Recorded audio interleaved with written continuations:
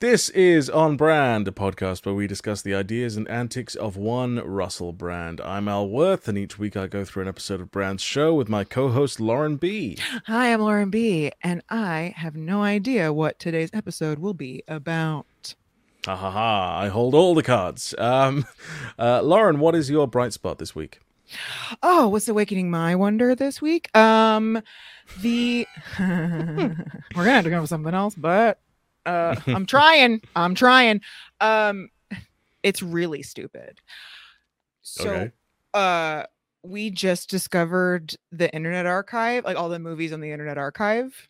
Archive.org. Yeah. I was like getting really bummed. We were trying to find, especially like old sci-fi movies.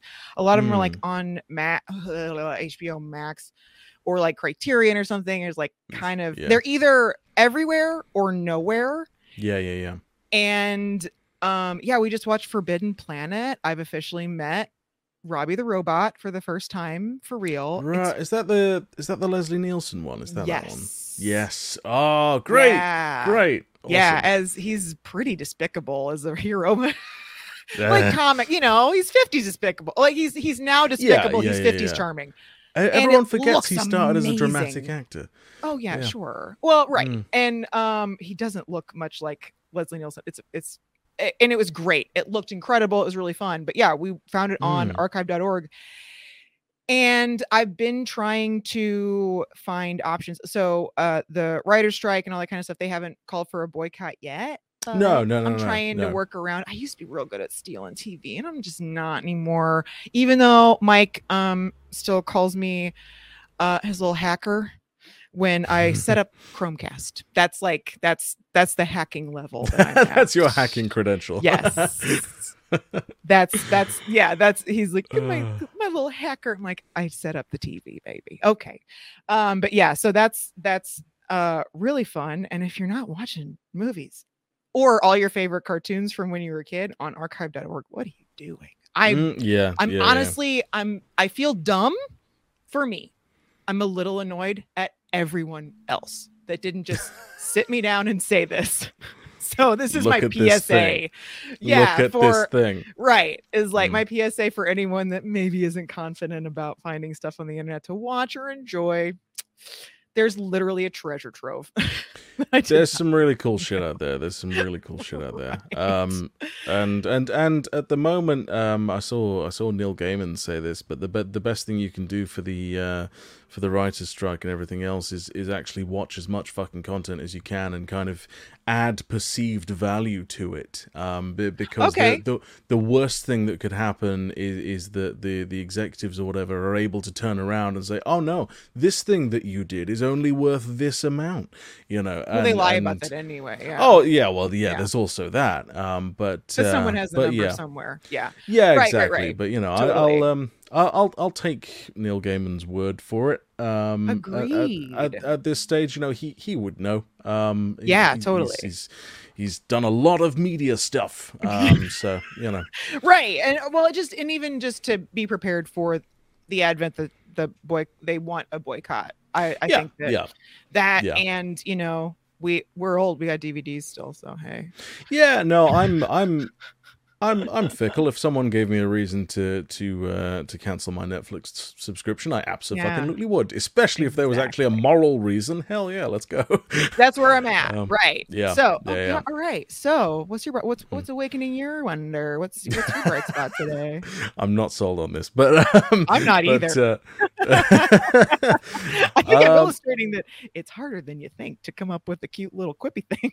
Yeah, it is. It's also on brand, I guess. Yeah, I see what you did there.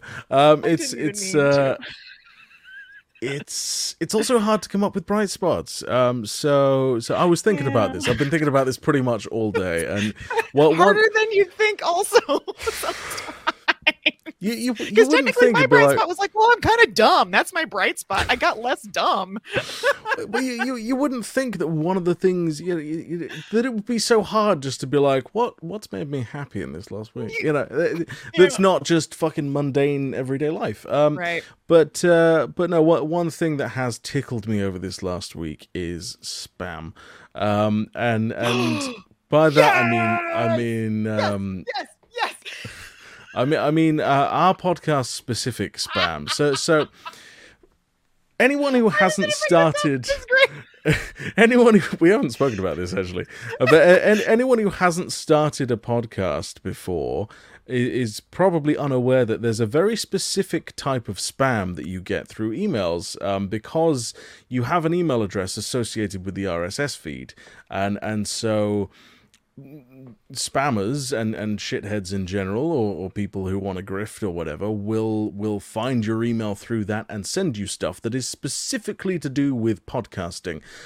So we've had a few good ones this week. I'm very familiar because just, my partner and I are both artists online. Right. We have an online presence, so we get this shit constantly. Yeah, right, exactly. I'm very familiar. I really enjoy the podcast ones because there was a different animal. It's hilarious, right? So there was one that was like, oh yeah, we found your podcast through blah blah blah, and we'd really like to help you out. Come on to this platform. I didn't bother clicking any links because you never know. Come on to this platform and we'll, blah, blah, blah, blah. And let me know if there's anything I can do to help with your podcast. And I was like, well, here's our Patreon link. That'd be tremendous. Thank you.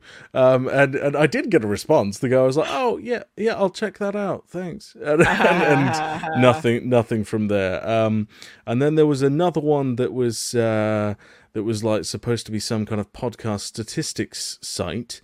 Of which there are legion, but it was like, oh, your podcast is doing really well in Algeria, and I read it and I was like, what the fuck, and I was like, this is bizarre, and they want you to click the link to go to the platform to check out your stats or whatever. But oh yeah, your podcast is doing really well in Algeria. So which then made me have to go and check our actual analytics.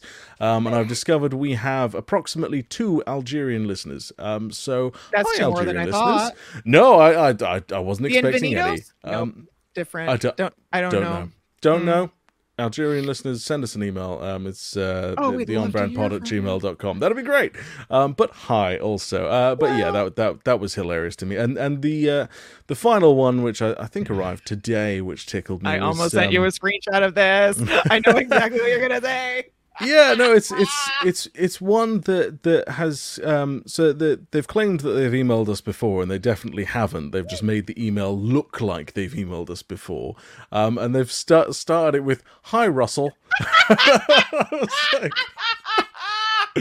was like, oh no, you have grossly misunderstood who we are and what we do. So hard.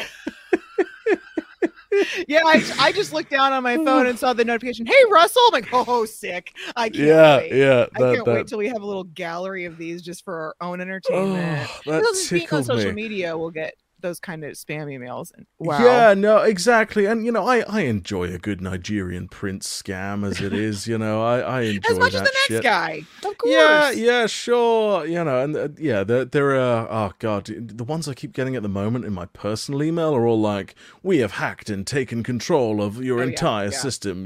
We know what porn you've been looking at and blah blah blah. We have 500 pictures of the underside of your dick, and you need exactly to give us $1,000 or we'll blow up your house. Yeah, totally. Well, at that point, I'm just like, okay, show the world my dick. I don't really care. That's fine. Go for it. It's like it's gonna be it's a waste of time. Yeah, no, it's so fine. It's fine. There's exactly. So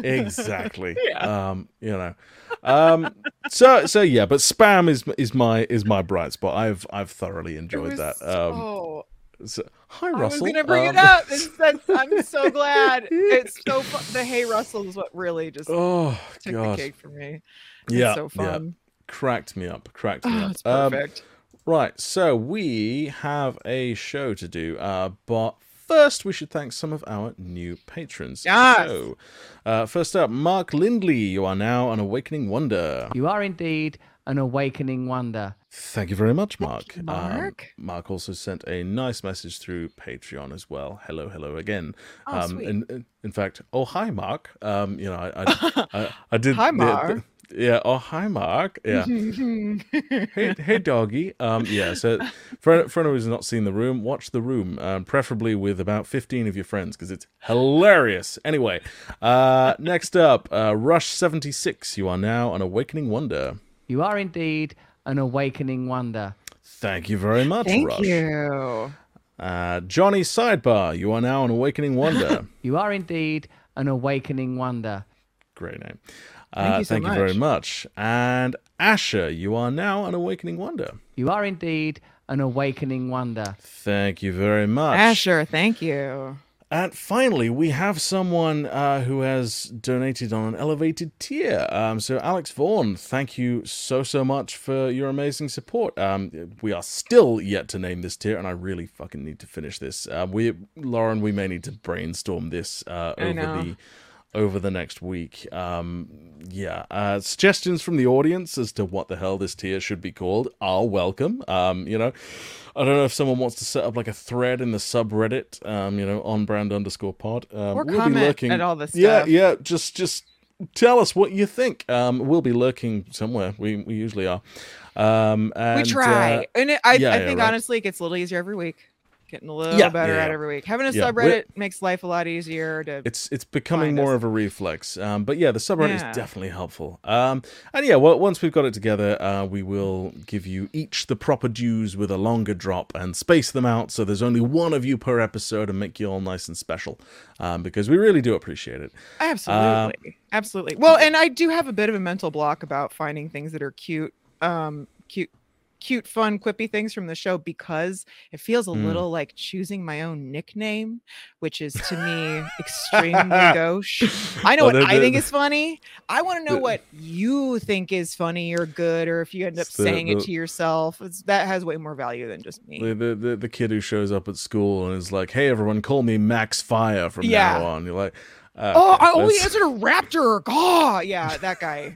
Do you know what? I'd be fine with that. If someone was like, "I'm Raptor," I'd be like, "Yes, you fucking are, Raptor." But we'd be like, go. Yeah, my raptor. Okay, raptor. Pass me the salt, raptor. No, I'd be 100% on board. I'd be screeching across the room at this person. That would be great.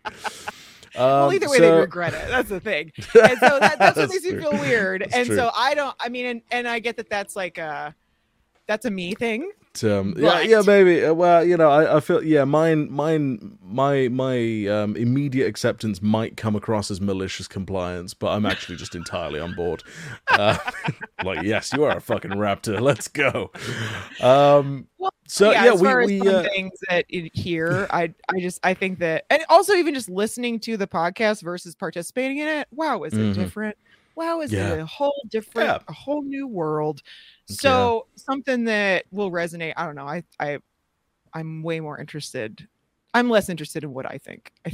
Well, I already get to say what I think. I want to know what y'all think. So yeah, we have to listen to what we have to say all the fucking time. So it's a mess in here. Sick of hearing this person talk. So we speaking of which, we're going to listen to someone else talk because we have a voice message once again from our boy Robert Barron. Robert Barron has sent us another one. And if anyone wants to send us a voice message, there's a link in the Spotify episodes. But also you can just email us a recording. We'll listen to that. And I think Rob has a point that you're going to appreciate, Lauren. Tucker coming for brutalist architecture has pissed me off so much. Yes! I love brutalist architecture. I think when it's done well and paired with green spaces, it's absolutely gorgeous. It just is.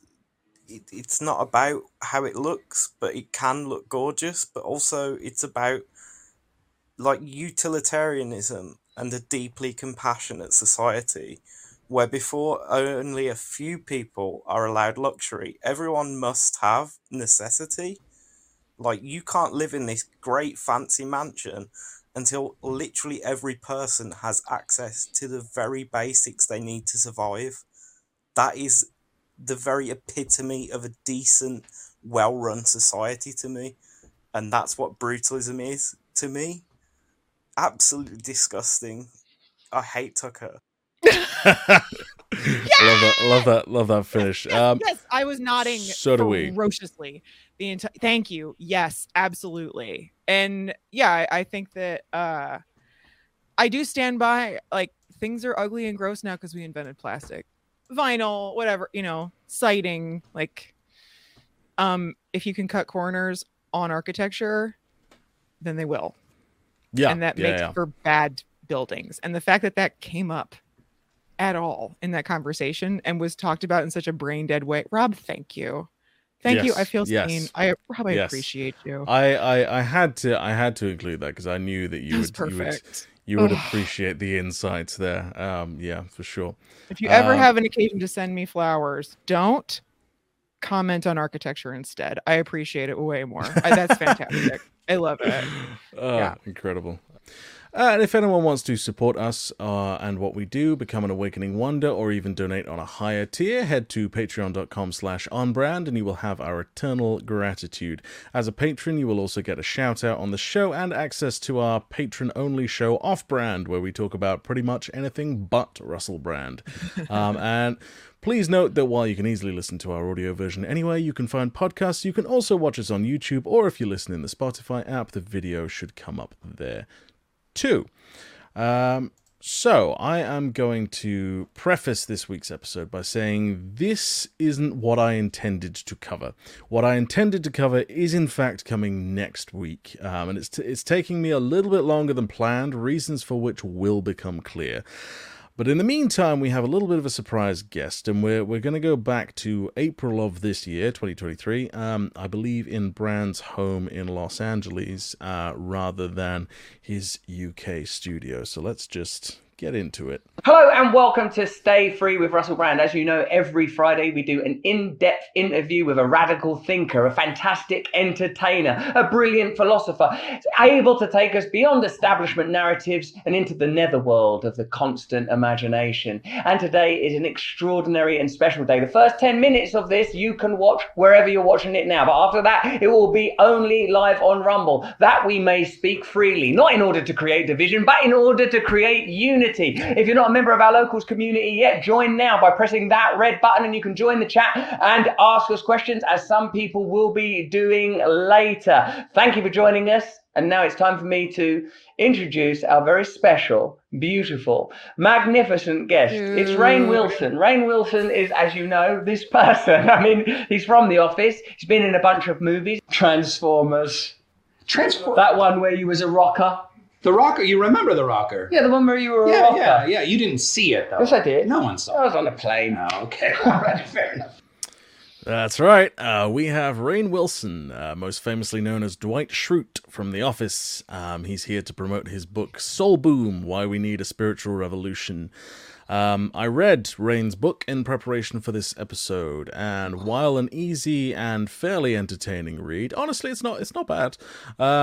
I didn't find it pleasant and funny. Yeah, no. He's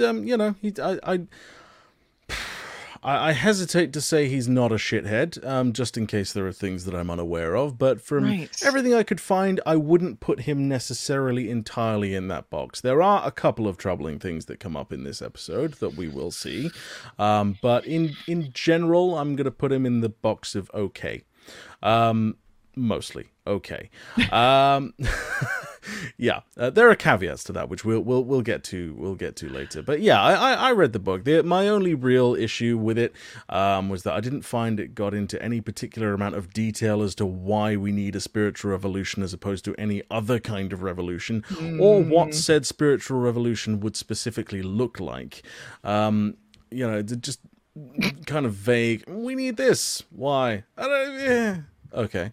In complete I have honesty, some theories as to why he would avoid those topics. They seem challenging. Yeah, it's difficult. And I think that's mostly why. Somewhat frustratingly, I found he articulated his views in a much clearer and more concise manner during this interview than his actual book, which is I don't know.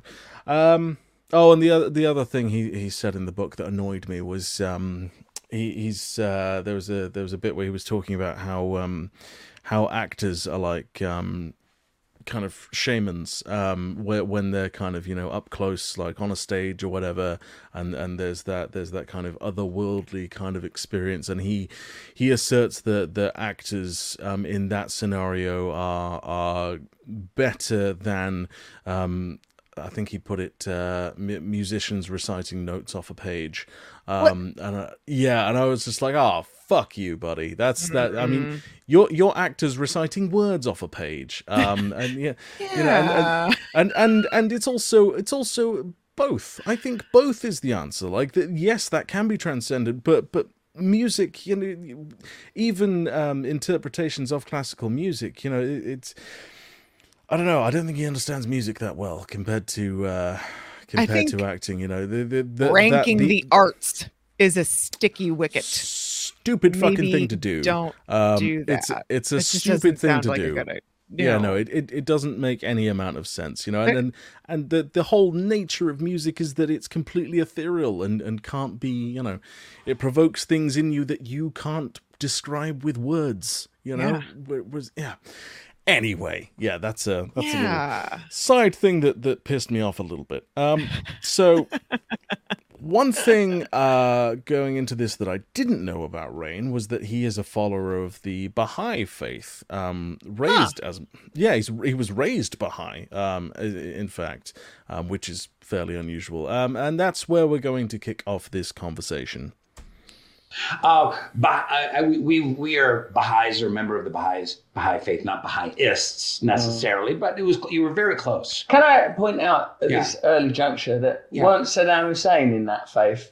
Saddam Hussein was not in that faith. What was he, though? He was... I feel like he was a Baha'ist. You're just trying to extract him. I don't know what he was. I'm sure he was a Muslim. Like a Middle Eastern Sufiist type thing. Or... So there's a lot that I love about this clip. But my favorite thing is absolutely that neither of them have a fucking clue what faith Saddam Hussein was. And they're both willing to argue their points despite that ignorance. Neither of them have a clue. And they're both like, no, yes, no. Not off to a great start. In any case, the point goes to Rainn Wilson in this case. Saddam Hussein was a Muslim and adhered to an eccentric interpretation of Islam that Ba'athist intellectuals developed in the mid-20th century. I believe Russell got Baathism and Baha'ism confused, which is nothing short of worrying for someone who has supposedly studied Baha'ism. But Baathism, for anyone wondering, is an Arab nationalist ideology promoting the creation of a unified Arab state in the Middle East, though Saddam's specific views differed quite a bit from traditional Baathism. Now, Baha'ism has a lot of things I agree with on the surface, as it rejects the notions of racism, sexism, and nationalism. But I tend to judge most religions based on what's prohibited, so let's take a little look at that list. Backbiting and gossiping are prohibited and denounced. Drinking and selling alcohol is forbidden. Participation in partisan politics is forbidden. Interesting one. Begging is forbidden as a profession, which is a bit fucked. And sexual intercourse is only permitted between a husband and a wife. So as a result, premarital, extramarital, and homosexual intercourse are all forbidden. There it is.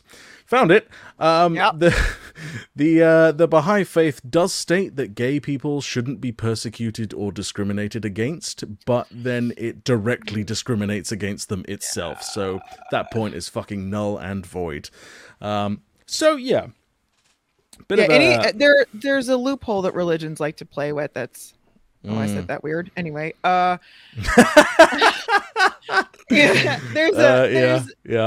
think the Baha'i faith wouldn't like that metaphor. there's an exception that religions like to espouse. Yeah, no holes, haha. That. Oh man, I'm starting off. You can do it. Where we love gay people if they don't do gay things. Not be gay outside of their own person and have to be tortured on the inside for their whole lives, and then they're great. That's not good enough. not Yeah, no, by that's a damn site. that's not that's still discriminating against gay people. It's just pretending It's that an you're not. asterisk that not enough people acknowledge, and they can get away with a lot of bullshit in an argument by saying like, no, we Yep. love gay people, asterisk, but they don't talk about the asterisk. And the asterisk is like, oh, well, they just can't like be them. They can't live a full life, even though they are. Even if a sect will acknowledge like, yeah, gay people are part of the rich tapestry of what humans come out to be, and it's part of God's plan, blah blah blah, but they just shouldn't be like do any gay things, have gay thoughts, feelings, or actions in their whole Yeah, lives. exactly. That's not a good asterisk. No. As someone who has struggled with their own existence and identity for a long fucking time, I can tell you it's not good for your mental health. Just an observation from my personal experience. Now the conversation kicks off in the direction of Rainn's book, and based on the end of this clip, I was concerned where the rest of this interview was going to go. Okay. The book is called Soul Boom, and even in that title, I'm able to evaluate that likely you approach the subject of spirituality with a kind of congeniality and accessibility, because I suppose spirituality has come to be regarded as either esoteric or divisive or phatic and imitative. Part of the challenge, I think, of, let's call them for the sake of simplicity, New Age takes on spirituality is they sometimes feel traditionalist, rootless, individualistic, and selfish. What is it about the Baha'i faith and the manner of discussion of spirituality in your book Soul Boom that prevents it from being just another tool to help us fit in with systemic thinking and just individualism? That is such a perfectly formulated question. I can't even believe it. And you're so fucking articulate. You make me sick. And, I made the up. I made the question up. I know. You just write it. That hits it exactly on the head. So. Yeah, I'm a little grossed out by anyone fawning over Brand at this stage. But maybe it's because we're too close to the subject to be able to see what other people see in him. You know, I think that's part of it. Yeah, I fully acknowledge part of it. That's part of it. I'll acknowledge that he is articulate when he's collected his thoughts enough for them to go down a single path. I wouldn't say that question was especially articulate. I thought it was a little bit all over the shop, but there we go. Yeah, but if you're being flattered, everything sounds better. And I imagine we're in for some flattery. We're gonna go into flattery territory on both sides. There is definitely a bit more of that, and there are a couple of things that come up that are surprising, but yeah, definitely some more flattery. In any case, let's get into Rainn's answer properly. Again, essentially, my thesis is that in humanity's current distaste for organized religion, we have thrown the spiritual baby out with the kind of religious bathwater. So at the center of all great religious thought are a couple of key essential points that humanity has lost track of. And these are some essential elements of any spiritual tradition, universal spiritual tradition. It doesn't matter, Muslim, Hindu, Buddhist, that humanity needs to move forward because we're on the verge of destruction. Yeah, so he's to start with, he's talking perennialism here, the idea that all religions and philosophies ultimately follow the same universal truth, and that is a Baha'ist thing as well. But yeah, this is also something that Brown's on board with, even if he himself is a Christian zealot. What Rainn has just said is essentially the thesis of his book. Everything is fucked, we're going down a dark path as a species, spirituality is the answer. I wholeheartedly disagree, and we'll get into why a little bit later, but first, I thought let's just let Rainn finish his thought, and then go in an unexpected direction. So you talk a lot about revolution in the book, and the subtitle on your pod and online, and the subtitle of the book is like why we need a spiritual revolution, because you've been a great inspiration to me over the years, and I watch all of your stuff. I've listened to so many of your interviews, and because I feel like we're kindred spirits. Me perhaps in a somewhat smaller, gentler way, i.e., my narcissism is not quite as unchecked as yours. I'm not checking mine. Good. I didn't even know it was there. Let it fly. I don't even know really what you mean. I was looking at my reflection while you were saying that and thinking, soon I'm going to say some things that are going to be really brilliant. This noise coming from this man will soon stop. And it'll be back to where things are meant to be. I will be able to hold forth. So yeah, Rainn giving Russell a little shit there. It's something that happens a couple of times in this interview, and it's something I immensely enjoy. Mostly because all of Brand's interviewees that I've seen have kissed his ass the entire time. And there is some ass kissing, as we've seen, but Rainn doesn't seem entirely blind to the reality of Russell and what he does, which is refreshing in terms of guests on this show. Or game respects game. Like, that's another, like, I see you. Well, I'm also not mad at somebody who's, like, setting him up for a bit. That's like what people hear the music of comedy, like that's what that felt like, which is charming, but also disarming for people that are trying to point out that there are problems. Yes, there is definitely a little bit of that, but I have the advantage of having seen the rest of the interview, right. So I'm aware of the kind of additional context. But yeah, absolutely, in terms of people in the kind of comedy universe being able to play off each other, there is definitely an element of that. But yeah, as a side note, I know Brand was joking about his narcissism being unchecked, but to follow on from what you've said previously, when someone tells you who they are, believe them. Yeah. Unless it's Tucker Carlson, that guy can get fucked. Well, he does in his own way. It's just more. Well, no, he says I'm not a racist, and then says the most racist shit imaginable. So that's the thing. You listen to the whole thing, you're like, oh no, you're a massive racist.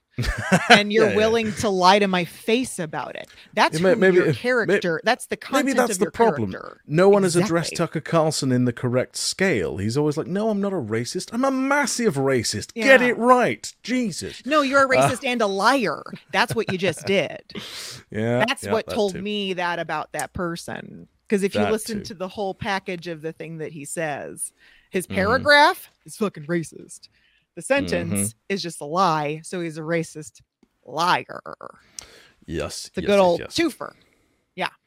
So in this next clip, Rainn reiterates the thesis of his book, while Russell takes the loudest drink of water known to man. Oh, no. But in all seriousness, like, because you posit your arguments, your beliefs, your discussions around this idea that we need to not just tweak extremely broken systems. We need to rethink the entire system itself. And so my thesis is that we can do that, and we need to do that by using spiritual tools. Oh, God. That made me need to pee a little bit. Why is the sound of the water pouring as loud as Rainn Wilson speaking? Like, what the fuck are the sound crew doing? Like, so if you can't see this, both Rainn and Russell are wearing lavalier microphones, the ones that attach to your clothing. So I don't understand the necessity of clearly using the room audio instead of the lavs. Like, real fucking professional show going on here. Real top notch. They're in a cave of steel. It's insane. And yeah, I don't get it. I don't understand. Something must have happened. Someone fucked up somewhere. And yeah, the audio for this is notably shitter than usual. So next Mike the pitcher of water for whatever reason that we can't possibly understand. I think the microphone that they've used must be the one. It must be attached to the camera, to the main camera, and so between, for anyone not able to see it, between the camera and Russell and Rainn is the pitcher of water on a little table, etc.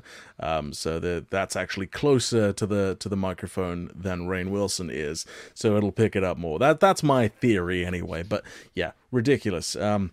Well, thank you, Audiophile Corner.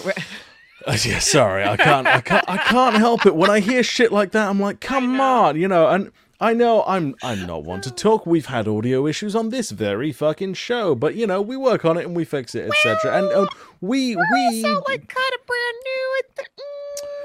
we're just making it work. We don't have a production crew. Right.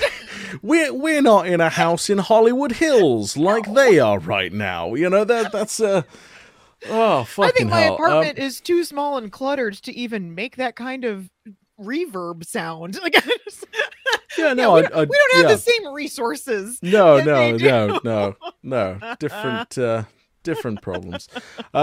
So next up, Rainn finishes his thought about spiritual tools being the answer, pivoting into being against partisan politics, and Russell just pretty much outright ignores everything he says.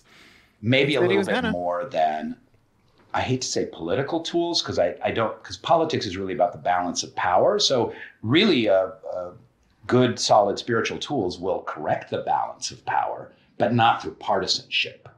Yeah. So there's a lot more to it than that. That sounds like a beautiful and necessary and important book. I was thinking, in a way, Rainn, that politics is functional, rudimentary, and about organization and logistics. At least it ought be, but you need to underwrite your vision with some sort of ideology. And even in a secular culture, you still require recourse to ideas that legitimize the direction that you as a political movement, or one as a political individual, is claiming to be the correct direction for the society that you're claiming the right to organize. So we have a bit of a bramble there, which doesn't mean anything yet. It becomes a bit clearer later on. But notice how he just completely didn't acknowledge a single word of what Rainn had said. Like he led with that sounds like a beautiful and necessary and important book before going where he wanted to go. Like, it's such a broad statement of flattery. Rainn could have said literally anything, and instead of listening to it or engaging with it, Brian could just trot that phrase out and move on to whatever he wanted to say. Well, because he kind of disagreed. Like, that was just a roundabout I disagree. Like, really, it seems like that's what he's driving at. It's like, there are other points that they disagree on that will come up. I heard some little red flags in his answer that was like, oh no. certainly red flags for Russell anyway. That's what I'm saying. Yeah. So yeah, that was just another example of Brand's shoddy interview skills. But mostly I find it rude. Rude, Russell, rude. Yeah, but great. If you want to be rude, steal that. Use it. Take it. Because it seemed nice. If you need to bulk up your rude arsenal, listener, like if your boss sucks, use that. Yeah. That sounds like a beautiful and necessary and important thing to say. Yeah, thank you so much for that point. Yeah, you can sound affirmative while saying nothing. Again, malicious compliance. So in the next clip, it's not audible through the amazing audio experience that we have, but Russell can hear some noise upstairs in his house. Who is in our house? Because there shouldn't be anybody upstairs. I'm the only person here. My children are out. That was like a heavy-footed individual. It's Fauci. That's Fauci. He's up there. He's claiming royalties for something he probably never even come up with himself. Yeah. Fauci! Get down from there. You're time wasting. So I had to double check this, but Rainn Wilson is neither anti-vax nor against Fauci, and he doesn't fall into the COVID conspiracy stuff, which leads me to believe he's taking the piss out of Russell here. That's what I thought, yeah. Yeah, I think there's a little, you're always banging on about Fauci, you know, so that's nice. Like I said, you know, I'm not willing to... there are issues with Rainn that are going to crop up in just a minute. But yeah, there are definitely elements of him and his presentation that I do enjoy in this interview. And someone willing to give a little bit of shit to Brand is really. I really do appreciate that. So much ass kissing in all of the interviews. You are kind of grasping. It's like you're stretching this little bit of okay feeling that Rainn's giving you, and you're milking it for all it's worth. Genuinely, it's such a rarity. I'm like, oh my god, there's someone on here who's not a complete piece of shit. Like that's incredible. a little bit of a Because piece all of shit, I but- hear is like knocking the sharp corners off of somebody and whitewashing and kind of pleasanting up a person who has very problematic views. Like this to me is churching up Russell Brand's whole deal by throwing Dwight Schrute at it. I don't like that. That's Well, but I don't I know. also I don't know. I can be quite I can jump to some conclusions, but those conclusions can be right. And this is one of the things I'm like, you're kind of making it sound nicer than it is. You're making him sound nicer than he is. Ultimately, I think if Rainn took actual issue with Russell, he wouldn't be on the show at all. Exactly. Is the ultimate answer. But Right. but for me, who wades through a lot of this dickhead's interviews, it is pleasant to see someone give him even a modicum of pushback on something. So yeah, I where, get it. I totally get it. Yeah, you have to listen to it either way. You can't just turn it off. It's like- so I it's like completely understand. he's okay for this show, right? That's right, which is a heavy asterisk to put on the end of that. It's Russell adjusted. Yeah. Yes, right, exactly. So right, remember how we were pretty shocked that Brand advocates for a Christian theocracy and believes that secularism is the downfall of society? Yeah. Turns out he was actually signaling it a little while before we got to him. And I think it's interesting that you say that the tools that are required are spiritual ones. I agree with you entirely, because materialism and rationalism, I think, have taken us as far as they can take us. Like, this is the way we can organize our resources on this planet if we extract ourselves from our true nature. All of us know that within us there's the sensation of the body, there's the awareness of the thoughts, but there is something else which you might regard as your spirit. Your spirit requires nurture and direction. And when I try to organize my own life simply around logistics, relationships, objectives, I come unstuck pretty quick. That's where I found spirituality. I kept that clip in mostly because Russell's belief in a theocracy is one of those threads that I would like to find the origin of.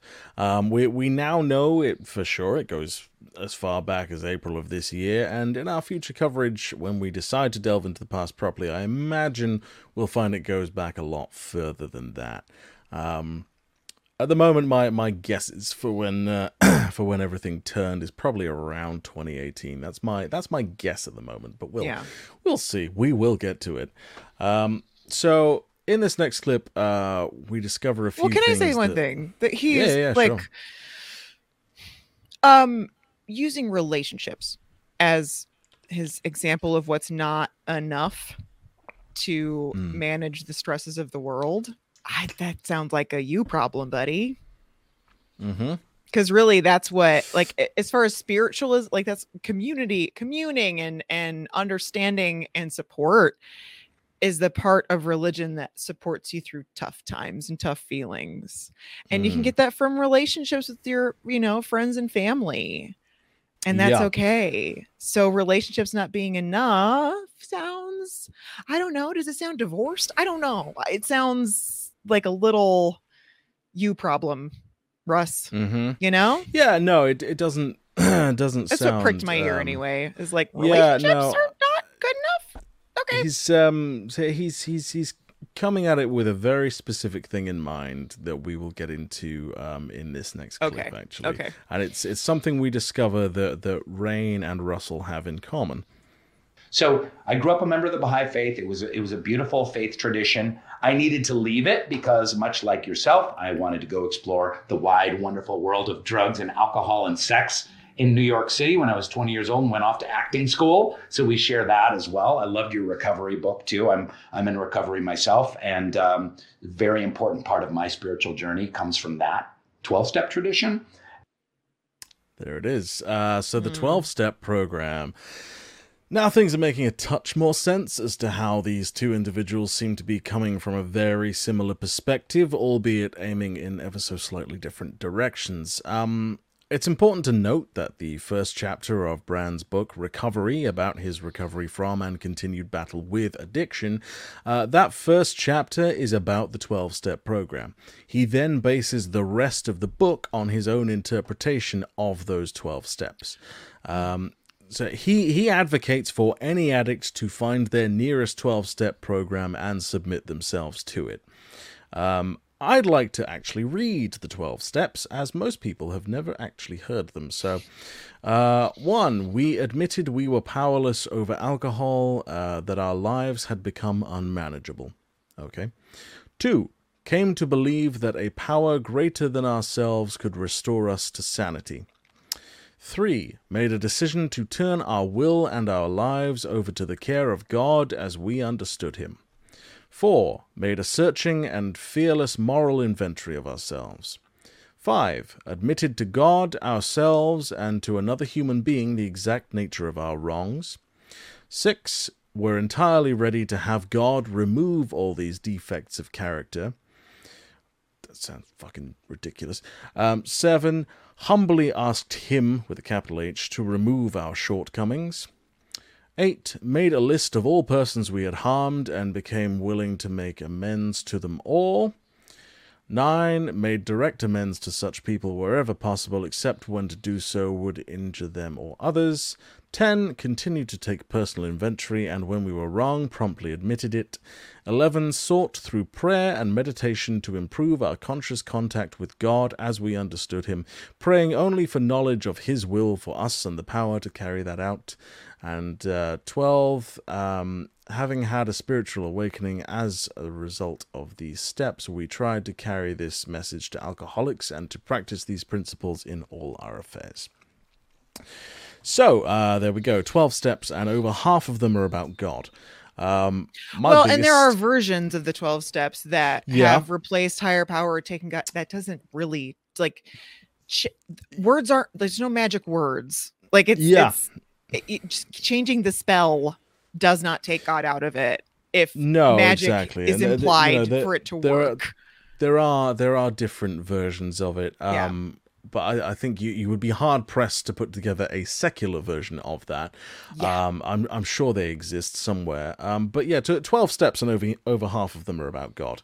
My biggest issue with this is that it takes addicts who are in crisis and preys on their vulnerability to convert them to religion. A buddy of mine in the UK has been going through recovery lately and confirmed that he was presented with the 12-step stuff, but he avoided it because of the religious components, to which I say, good instinct, But the complaint in America is that people can be sentenced by the court to enter a 12-step program and compelled by the state to basically go to Bible study. And maybe it's not Bible study in the scripture sense, but it's Bible study in the talking about God sense and how God is the only answer for the problem. And if you don't do it, you don't, you continue to be on parole, or you don't get out of jail. That is a massive issue. And it's really, like, what drives me crazy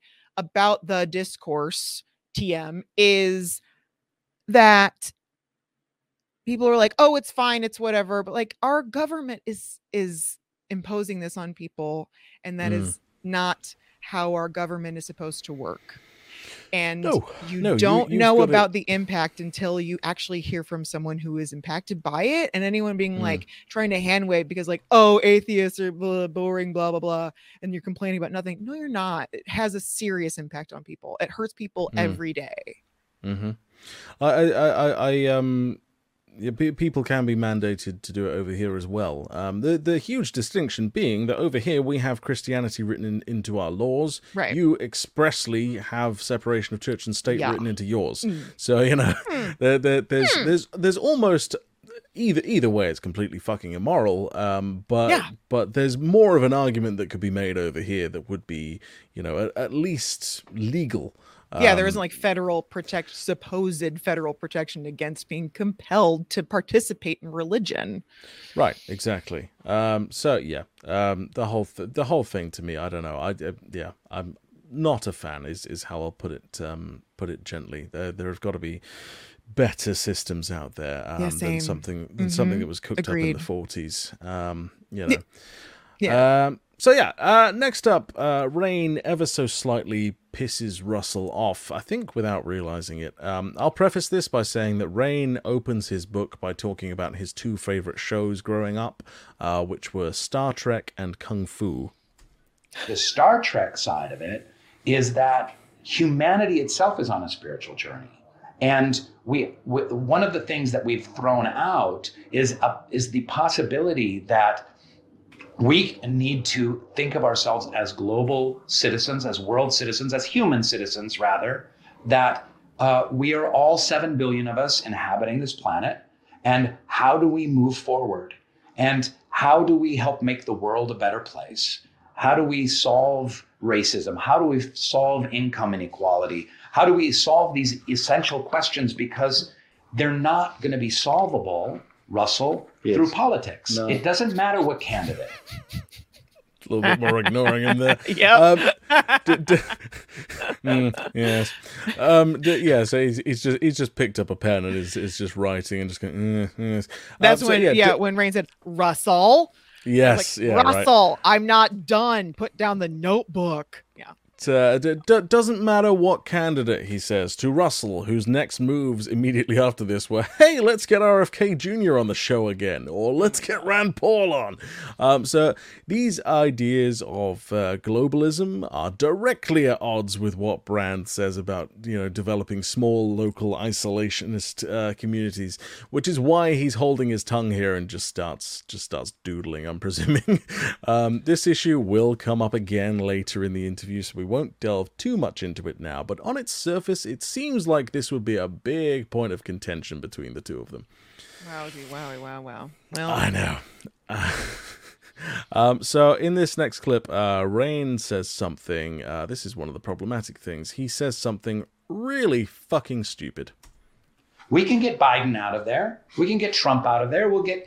I remember back in the day when Barack Obama was elected, all of my liberal secular friends were like, oh my God, thank God racism has been solved. Barack Obama is the president. And in a lot of ways, he was a very good president. In a lot of ways, it was just business as usual. And a lot of big business and a lot of drone strikes, illegal drone strikes, and a lot of, monitoring. And it was just the same old. And racism actually spiked and got worse after he was. So the system itself is broken. So. Why? So. What do you think? What do you think that happened? Yeah, right. Wishes? So it's in the water. It just showed up one day. What?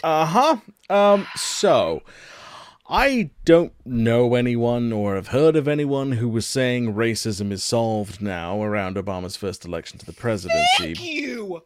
But Jesus Christ. Then again, I was quite young and also in a different country, so maybe. But I've only ever seen people saying we don't have racism anymore. We had a black president. When they're about to say something racist or have said something racist. Those are the only people I've heard saying that. The general perspective at the time, as I understand it, was very much one of finally, and this is a huge leap forward, which symbolically it was. As for Rainn's points about Obama being a mixed bag of a president, sure, I can agree with that. I would, however, like to remind him of the immense pressure he was under as the first black president. He had to be squeaky clean and be able to back up anything he said or did, or else he would be partially responsible for the setback of his entire race. As it was... And also was, it didn't matter. Well, this is it. So as it was, the Republican side just made shit up instead, claiming Obama was a Muslim born in Kenya, etc., etc. Absolutely insane. And finally, when it comes to racism getting worse after Obama, no shit, Captain Obvious. A huge portion of the country hated having a black president, let alone for 2 terms, and the knee-jerk response was Donald Trump and literal Nazi rallies. In fact, I'm going to read a couple of... I don't usually do this, but I'm going to read a couple of comments from Rumble, which were under this video. Oh, boy. So... Quote, "You can't ignore the racism that Obama stoked," is the most liked comment on the page. Oh, gross! Yeah. God. Oh, it gets worse. Quote, "I would like someone to name one accomplishment of President Obama that benefited Americans. Name one." That's the third highest. A little further down, quote, "Obama was the biggest racist president who ever held the office. A thieving punk who went against so much in our Constitution." A thieving punk, right? Fuck. And we have the worst one. So a little bit further down still, and I'm going to preface this with a content warning because it's a tough read in the home of free speech. So skip ahead, 10, 20 seconds or so if you don't want to hear something gross. But here it is in all caps. Quote, "BS, Of course. BS, BS. Obama was a terrible queer pedophile who did not do one good thing for our country. He and his tranny wife undermined America for failure, and with Biden carried on pedophilia under the Capitol." Under the Capitol? Apparently. Some kind of basement. I don't fucking know. Yeah. In a dumb, right? Deep underground base or whatever. Yeah. Yeah. Maybe that's what they mean by just deep QAnon. state. Yeah. Literal deep state. You're correct, Rainn. Racism wasn't solved overnight, and you're talking to someone who promotes the stoking of white fear by platforming people like Tucker Carlson. And also, while we're on the comments section, there was exactly one comment with 5 likes which said, "What's up with the audio, Russell?" Which I really enjoyed. Okay. So I felt seen. Yeah, right. Yeah, that's funny because also very different experience in both producing a podcast and even just listening to them. That would have been a bigger problem. I mean, okay. Thank you for having a place to call attention to the fact that no one ever said. I'm older. I was there, and I remember it quite well. And no one said that electing Obama fixed racism. No, that would be an incredibly stupid thing to say. That was a recurring joke on Party Down. That Roman was like, "Oh, it's post-racial." Like, he was the asshole, the butt of a joke, making that claim at the time. It drives me up the wall to hear anyone rewrite history in that way. I had guilt for voting for a person. We thought he might get killed. And I felt a little twinge of guilt. Like, I set this guy up to be assassinated. I helped. Yeah. And there was a little bit of that feeling of like, he might die. I remember the fucking bulletproof glass. I remember that being a big fucking deal. They're like, that doesn't sound like solving racism to me. No, nor did the comments, frankly. No. Yeah, no. Yes, exactly. I was like, oh dear, that's outrageous. This is why I stay out of the fucking comments section. Jesus Christ. The further I scrolled, the worse it got. As far as I didn't need to know that it existed. Like I mean, I'm sure Rumble has a place to say things, and I don't want to. Oh man. Ugh. Yeah, I would have been very, very curious to see what the locals chat said specifically. I don't think I can access it. Maybe I can. Can they post images? Oh God, I don't want to know. Why am I asking? Lauren, shut up. I don't think so, but let's hope not, because it would just be a sea of dick pics with these people. Next up, Rainn comes for, a couple of my friends and some of yours. So when we talk about the spiritual journey, that you talked about New Ageism earlier, and it's something that really rankles me because there is an essential selfishness at the center of kind of New Age, treacly, a spiritual path, which is like, I like this yoga class. I like this crystal. I like this meditation. I like this Instagram of the day, this Rumi quote that hangs on my wall. And this makes me feel peace. And this makes me feel serenity. And I'm going to leave it at that. No, peace, personal peace and serenity is important. A yoga class is important. Meditation, a nice Rumi quote. Those are all important. But if it stops there, it's narcissism. If it stops there, it's self-serving. So how do we take this dance between the Kung Fu and the Star Trek, this dance between our personal spiritual journey, and then we take that out into the world. We're of service to others. We seek to heal, to transform, to build community. Okay. At the grassroots. So what he's saying here is that the spiritualism stuff needs to move into service to others and humanity in order not to be narcissistic. To which I say, perhaps these things that make people feel at peace are a very fucking necessary mental health practice, and practicing self-care in that respect is incredibly important. Further, just because someone's not contributing in service of spirituality does not mean that these people are inherently selfish or narcissistic, and it does not mean that they don't serve others in a different way. Mm-hmm. One of my closest friends, who's big into a lot of the more aesthetic spiritual stuff, is the cornerstone of any friendship group she has, helping people through crises, lending an ear, giving advice, and just generally being there for people. And she devotes a lot of her time doing so. You know, she's one of the people that I could call, and at the drop of a hat, I know she'd fucking be here. So yeah, fuck off with your assumptions about people, Rainn. You don't know shit. That's Well, here's my thing with New Age beliefs, because there's that more. person, right, that person that is there's more. They're going to keep talking, or no. More to New Ageism is the bigger issue than what I have. he's covering. Well, but also the issue I have with New Ageism, and specifically the lucrative cult making milieu that happened at, in the like late 70s, 80s idea is that, and what was specifically preached is that if you take care of yourself and meditate and do all these, if you follow the steps of the guru, that will fix the world, period. End of thought. Right, end of sentence. That is a horrible, horrible thing. But that belief is also underlying so many claims. And it's funny when you hear it in like a documentary about how crazy Scientology is, because they have the same belief system that you're like, well, that sounds nuts, but it's also reflected. It's what like theosophy preached is like, you have to fix yourself, which good, take care of yourself. 100%. That's not the end all. That was the idea, is that if we all fix ourselves, then the world will just magically whoopsie poopsie be perfect. But we all have to buy the same book from one guy to learn how to meditate the right way, and then everything will be fixed, which is fucking absurd. It's commercialism, and commercialism is extremely effective. Oh god, yeah.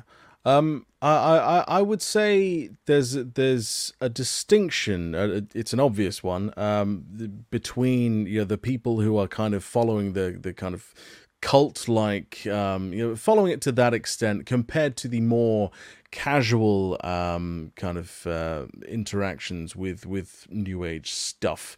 And my interpretation of what Rainn was saying was he takes more of an issue with the casual people rather than the people who actually believe that fixing themselves is going to fix the world. Potentially, sure. But I could be wrong. And also, like, it changes. It is so individual that it's difficult to know, and it's also even difficult to know what you're being convinced of in the moment, and like what you're, like that's the other thing about, like, whenever we're talking about Russell saying the other day, is like he was making all of these like, we need to fix this and this and this, and we need to solve this, and we'll get together and do that, and there's all of these, and I'm being vague because what he says is vague, this that the other, but like, do it all right this time and everyone's good and perfect and on the same page, and then we'll have the revolution that we want.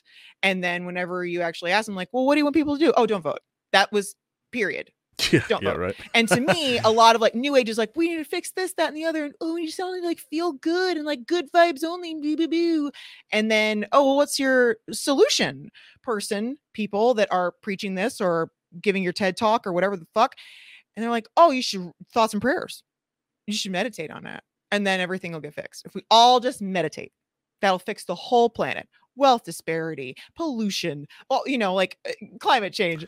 We all just need to have super duper good vibes, and then it'll get fixed. That's actually what people are saying. If you let them if you basically, and even what you and I are doing right now is we are letting Russell actually, well, to some degree, we are letting him peter out to his own conclusion, which is join my locals channel. Like that's the only solution. He's like, don't vote, join my locals channel, and then we can get together and fix the world. It's interesting that you bring up the they're just leading towards meditate on it and that'll fix the world, because that will be coming up. However, first, in this next clip, Rainn says something else that's a little bit fucking stupid. Again, it doesn't really matter who. If Russell, yes, listen to me. I was listening anyway. I know you were listening. You were rapt. Listen, our entire system, both political and economic, is based on the worst aspects of humanity. It's based on contest, competition, and aggression, and one-upsmanship, and individuality. They're all based on that. That's how capitalism is based. And that's how partisan politics is also based. So as long as we're in that system, we're headed toward a self-destructive end. We're headed towards climate disaster and all kinds of, I talk about all the different global pandemics in the book besides COVID.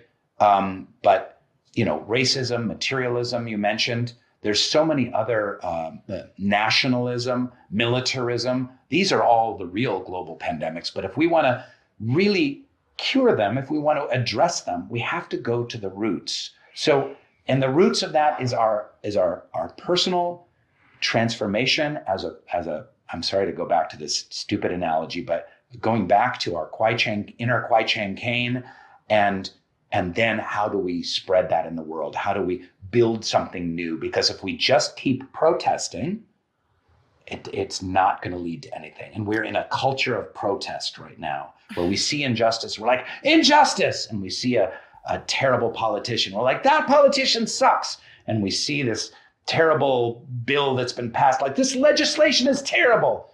What are we building? So, Rainn touched on nationalism for a brief moment there, which we've established Russell expressly advocates, and he will later in this. Yep. Yeah, Like, he will Russell later wants in this ethno-states. episode. Like, fuck yeah, right? he's so all about nationalism. We'll get to that further down the line.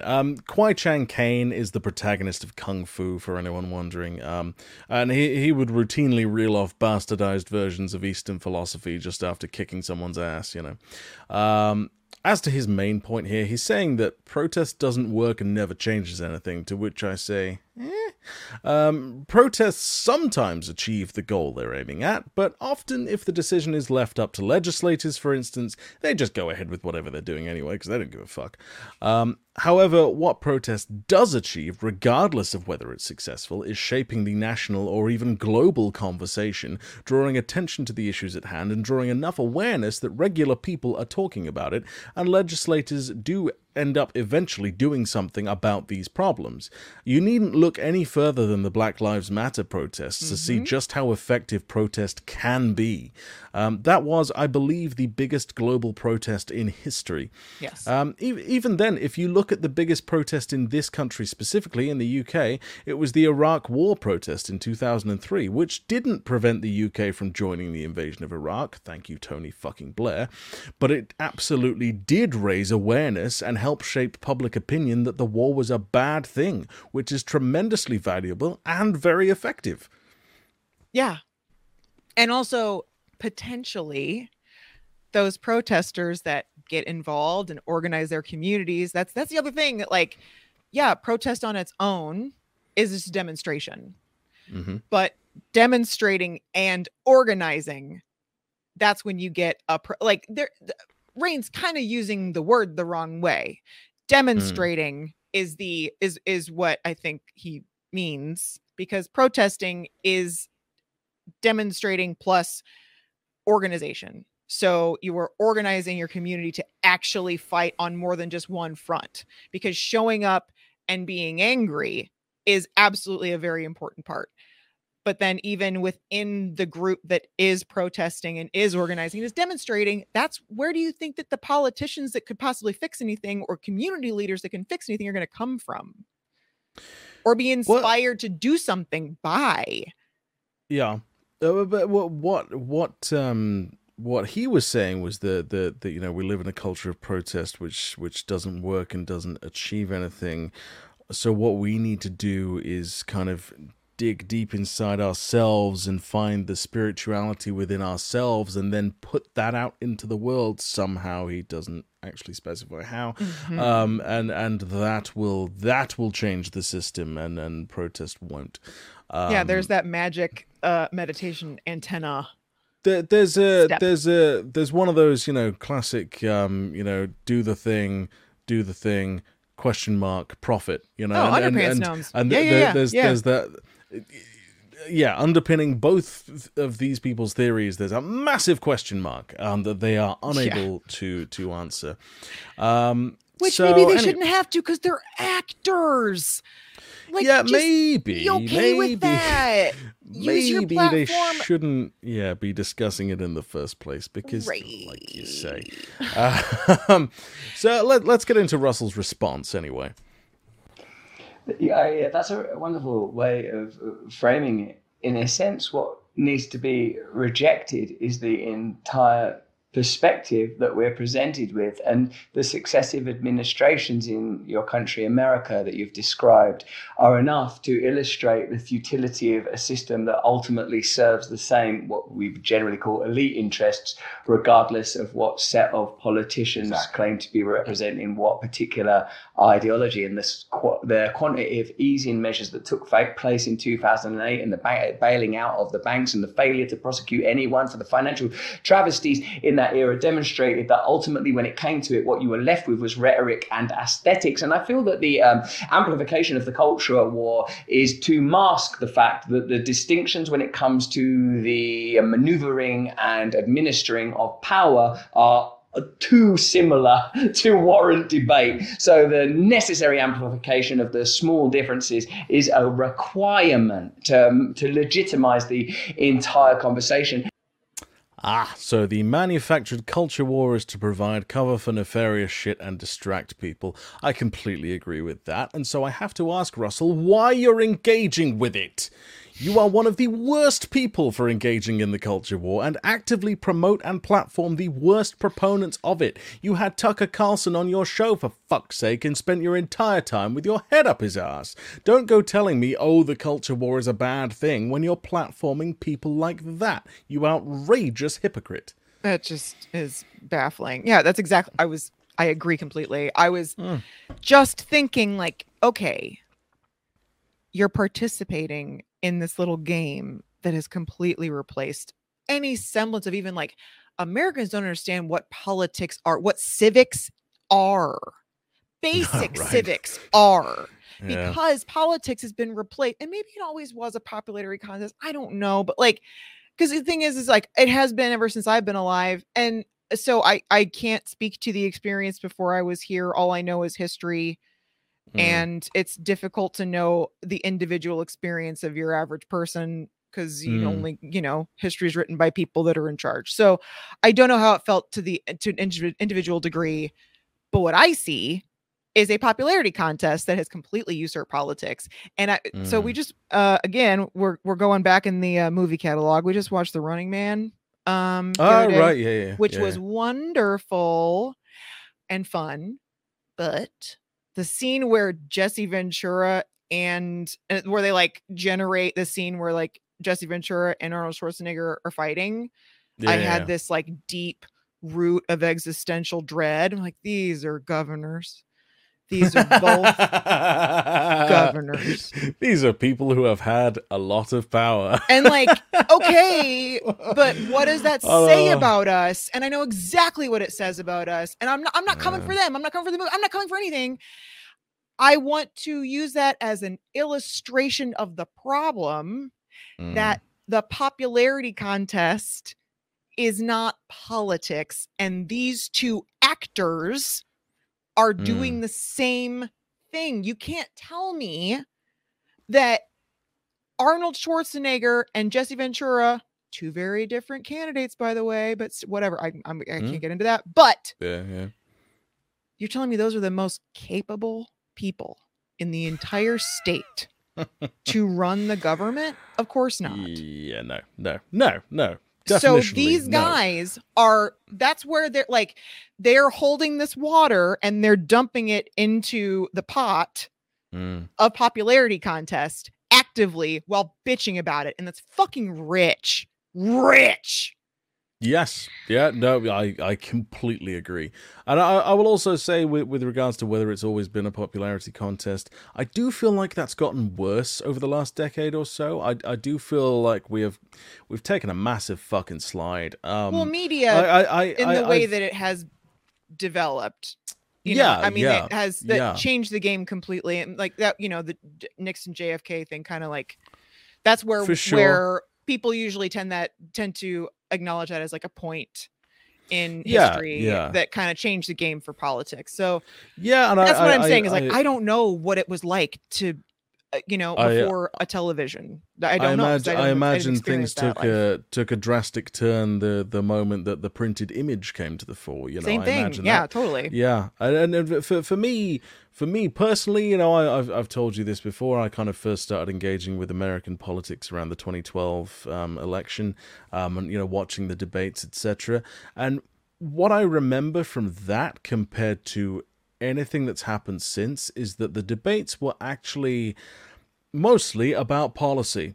I remember that. I remember it you know, there were a lot of fucking issues, but you know, with Mitt Romney, you know, and you know, there was some backbiting going back and forth, but mostly it was about the policies and getting into like the nitty gritty of shit and whether it'll work, etc., etc. Nowadays, not a fucking chance. Yeah, we're not even close. We're not even close. There's been such a drastic decline in the actual conversations happening, even between the politicians. It's insane. Which is something you can take advantage of when your entire citizenry has you don't educate them on civics. Yep. Like you don't educate them on how the system works. Oh fuck yeah, that's yeah. Some might argue that is the plan. You know, yep. Yeah. Not one to engage in conspiracy theories generally, but yeah, that we can see how it would benefit. Yeah, it doesn't look great. So next not up, great. Not great. Next up, Russell misappropriates Bill Hicks of all people. I liked it that you said that we fetishize the aesthetic, we fetishize superficial ideological components. Not that cultural or racial issues are not important. Of course they do. They lead back to great exploitation. That's evident and plain. But I like it. But when the choice is so reductive, I'm reminded of like Bill Hicks used to do a bit of saying like when there was a debate about whether or not to have women priests, he said, "Yeah, have women priests. Have one with 8 titties and 2 dicks. I might go see that one." Like he goes back, but I prefer to deal with the voice of limitless love that's accessible to all of us. Gotta run, there's a voice calling me. You know that. Why are we accepting that paradigm? Is like that's and the only way out of that is through spirituality. According to Russell, the only way out of anything is spirituality. So when I heard that, I was like, that doesn't sound like Bill Hicks to me. That it doesn't. No, it didn't quite catch my ear in the right way to be like Bill Hicks. So I want to play the actual clip of Bill Hicks' stand-up here to give a more accurate picture of what was actually said. People ask me what I think about that woman priest thing. You know, what a woman priest, women priest. Great, you know. Now it's priest of both sexes I don't listen to. Fuck, I don't care. Have a hermaphrodite one. I don't fucking care. Have one with 3 dicks and 8 titties. I don't, you know, have one with gills and a trunk. That would be cool. I might go see that, you know, but, you know, I appreciate your quaint traditions and superstitions. I, on the other hand, am an evolved being who deals solely with the source of light which exists in all of our hearts. That middleman thing, it's wacky, and I appreciate it. Gotta run. There's a voice calling me. Right. So quite different. Different. To Brand's presentation of things, and much funnier, incidentally, when you actually see it. Bill Hicks was one of the most prominent atheists of his time, and it's pretty hilarious to me that Russell would misinterpret Bill's take on spirituality and beliefs. For the record, Hicks was an agnostic atheist specifically, and most people's interpretation of his whole light within us thing was mostly a metaphor for the positive potential of humanity, etc., etc. A different Hicks quote is, "All your beliefs, they're just that. They're nothing. They're how you were taught and raised. That doesn't make them real." Either way, Brand was grossly misrepresenting Hicks, whether he realizes it or not, and I didn't want to let that stand. That was just, I think that it's telling in specifically the way that he misremembered and mischaracterized it coming back up. Mm-hmm. Yeah, very, very, very interesting, how little of his perspectives are based in reality, and it's, whether he knows that or not is the eternal question that we have, because I don't think he's aware of that one for sure. I mean, where's the incentive to tell the difference? Well, There is none. No, exactly. Yeah. Exactly. Who's pushing back? Us? What are we going to do? This? Yeah, well, make a podcast about it. Well, okay. We're throwing all we got. Yeah, Turns out, doing our best. Gosh. Why would he? Why? Yeah. But he's internally bending the world to his will, to his perspective, because that's just, it serves him.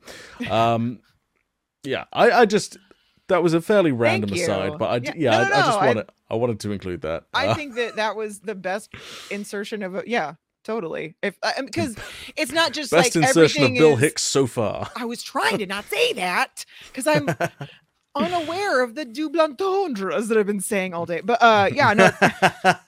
trying. I think Hicks would approve. That doesn't make it less aware of me to say. Trying to look out for myself here. Okay. Well, it does make me wonder. And I mean, like whenever Stephen Colbert became like a big deal, and then all the like right wing guys were like, "Oh yeah, I love it." Like, what are you hearing? What are you hearing? Yeah, it's I with the religious stuff and Hicks especially, because he would spend hours like taking the piss out of that, with the Colbert thing, it's like, okay, you don't understand that this is satire, do you? That's what's happened there. Yeah, and it's like you can't engage in reality like at that. You're like, well, you know what? I don't have tools in this arsenal. Because they're like, we're on a different planet. Like we're playing different sports. So I show up with a baseball and a glove, and you're on the ice waiting to play hockey. I don't know, man. It's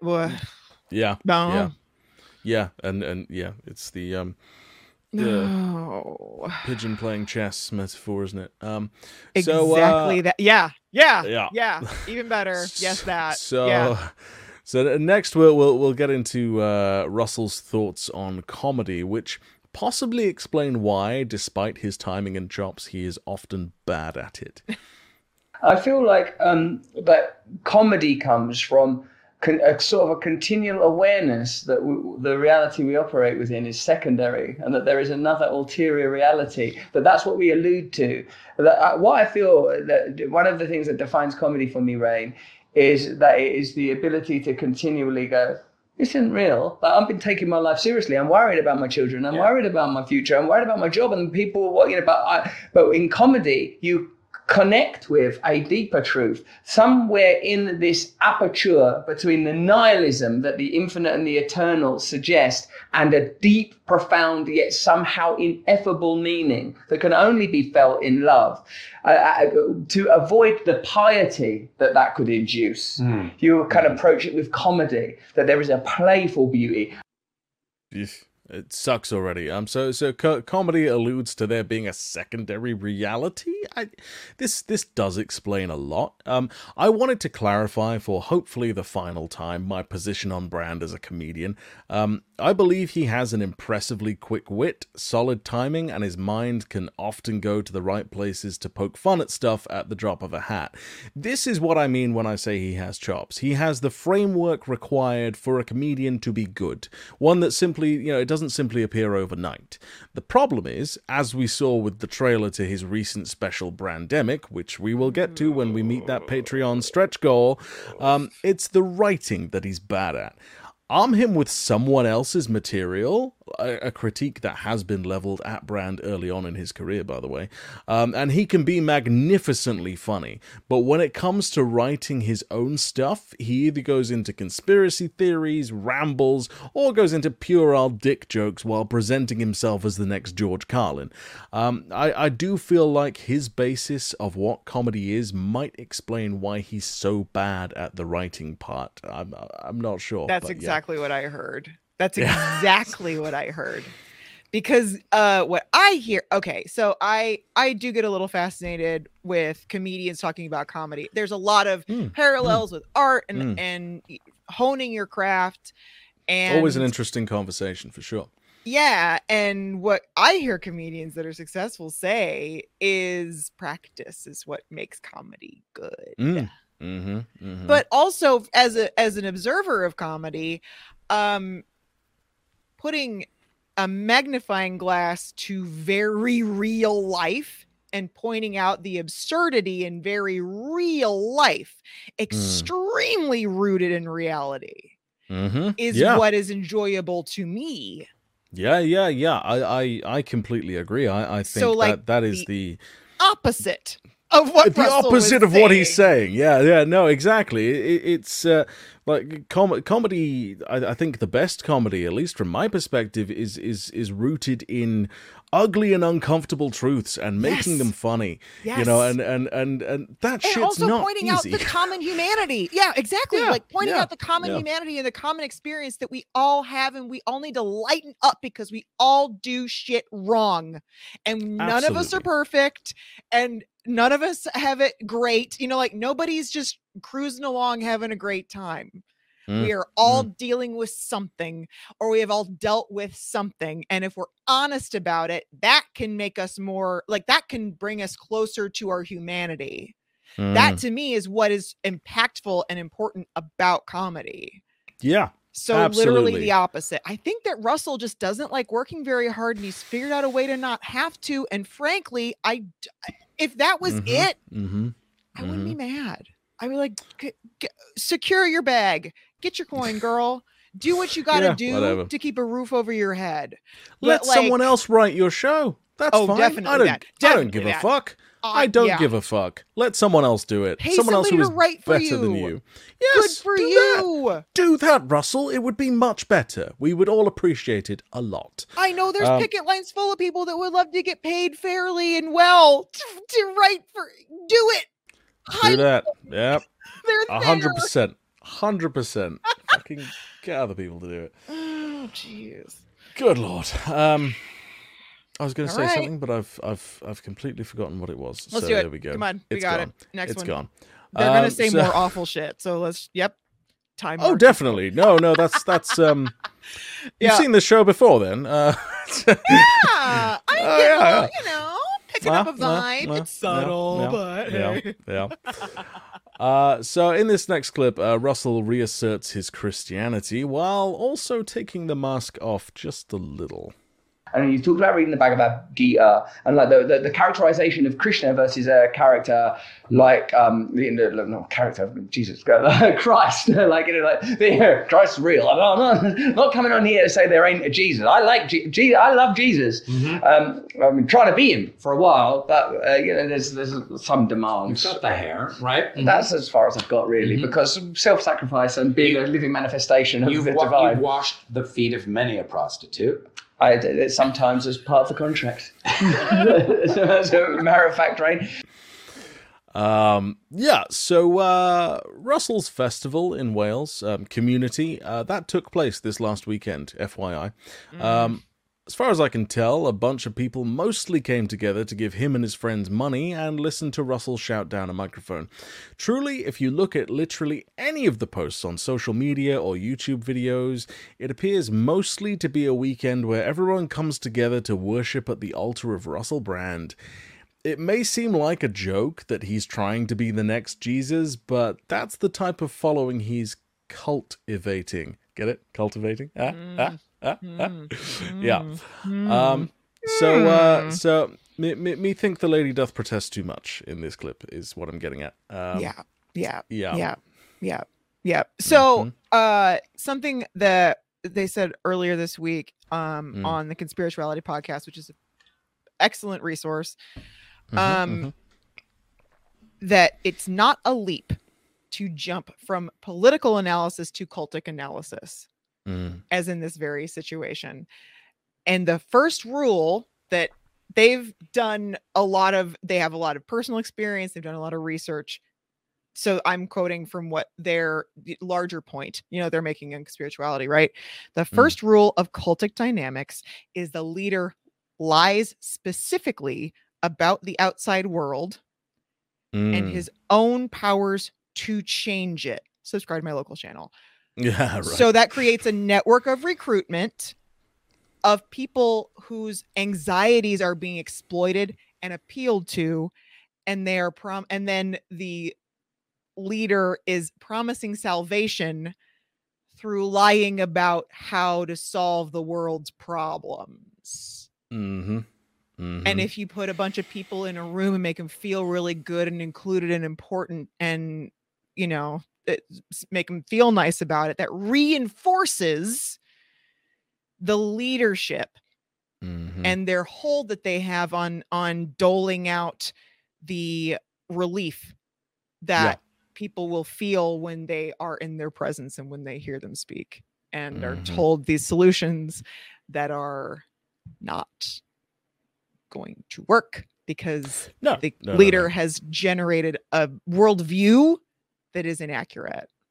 Yes, yeah, exactly. And yeah, it is nothing short of worrying. I would like to, because he's done this for the last couple of years. I would like to next year actually go if we, if our Patreon donations get to the point of being able to attend this thing. I would like to. Oh, I insist. I would like to go just you're doing from a purely curious perspective, if nothing else. I get the feeling I would hate every waking second of being there. But you hate this too, so doesn't that's matter. True. You gotta do it. That's true. But the difference there is that I can hate this privately. I can hate this in the comfort of my own home, and no one has to see how much I hate it, and I don't have to interact with the people who I hate who are doing this. Whereas I think if I went to community, I have to interact with those people. I have to. I don't know. I can't just. I mean, more than none. If they're doing a fucking prayer circle or whatever, I can't just sit on the edge going, no, thank you. I've got to join in that shit at some point, otherwise my cover is blown. So it's. I mean, if Jake Rockatansky can not shit his pants, you can manage it. No, absolutely, you can absolutely. Manage. If they can do it, you can do. And I'm not saying I can't do it.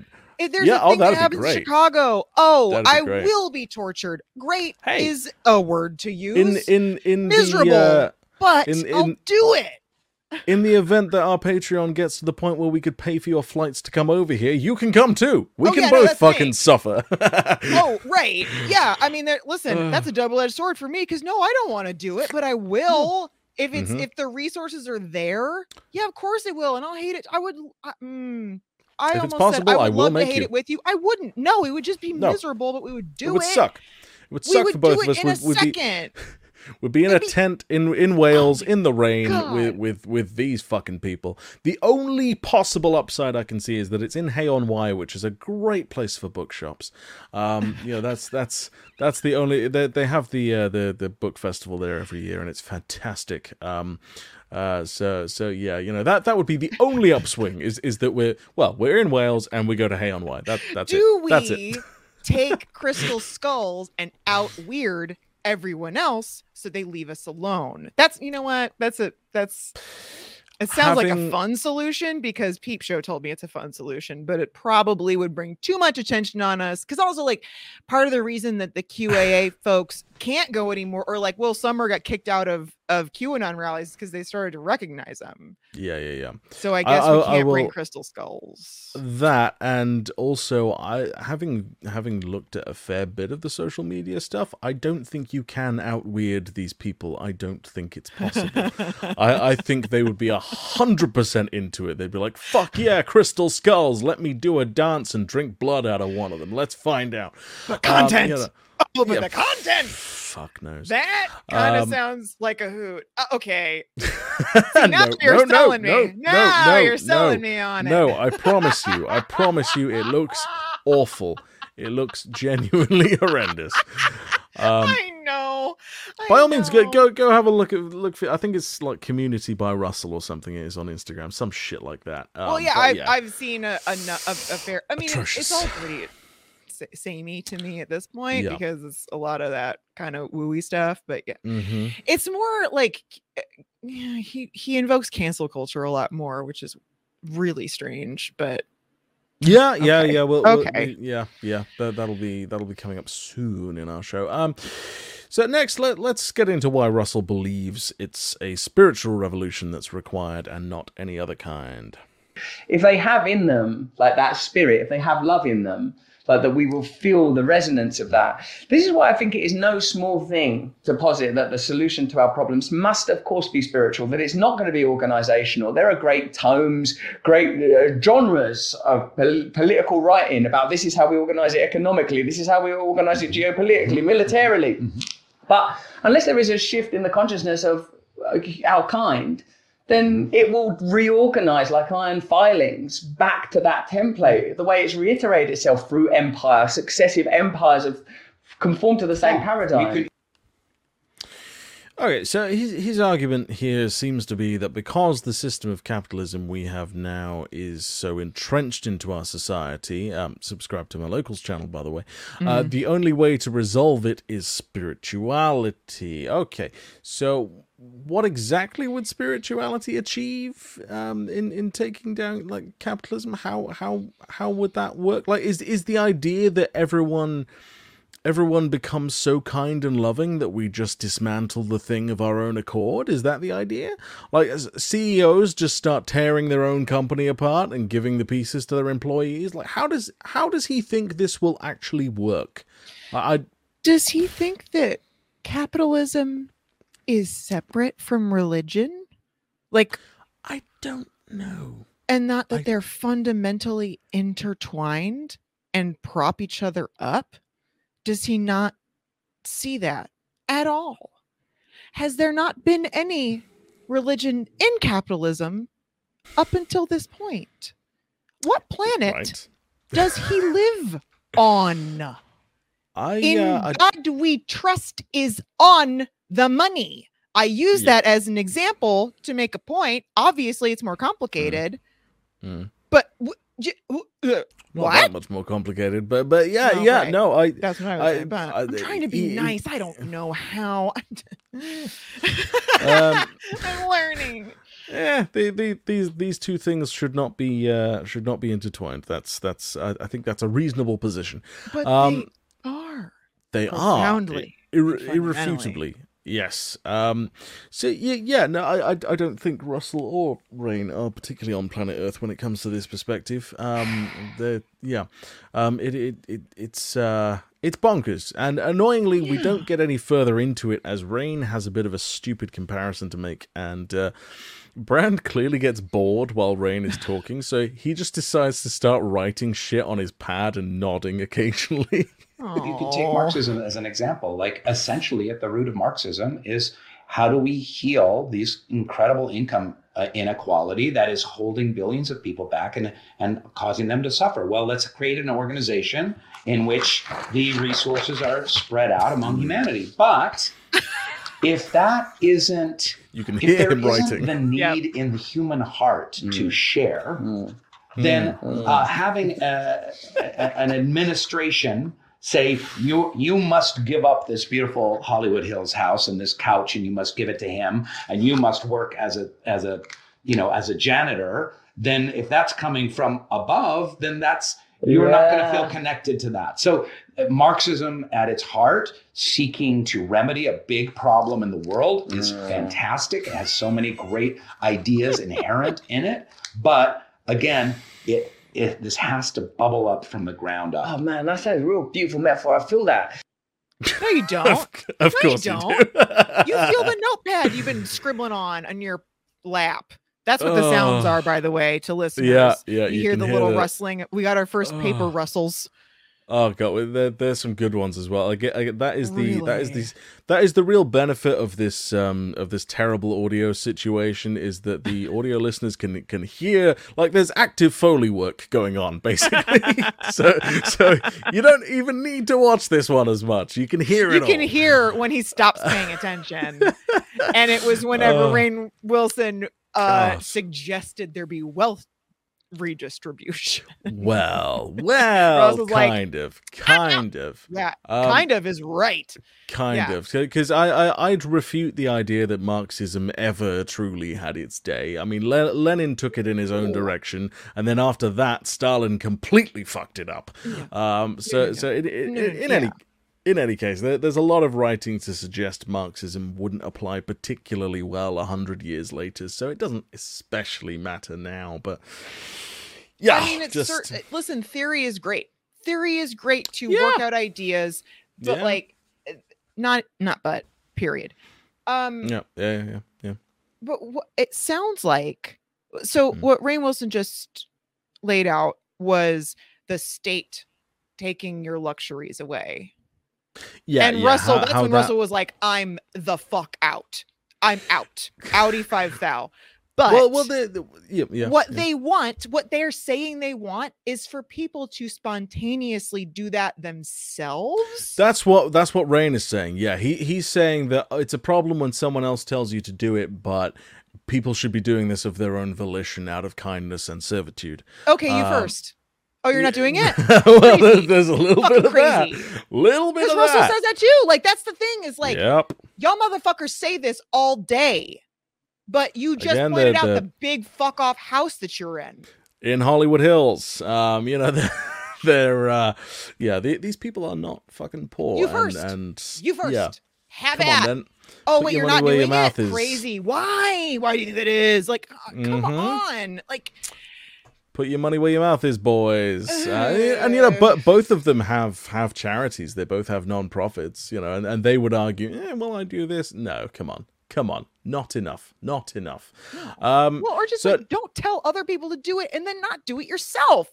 I don't even care about it. Like, whatever. Like, take a second and look at yourself and look at your own behavior.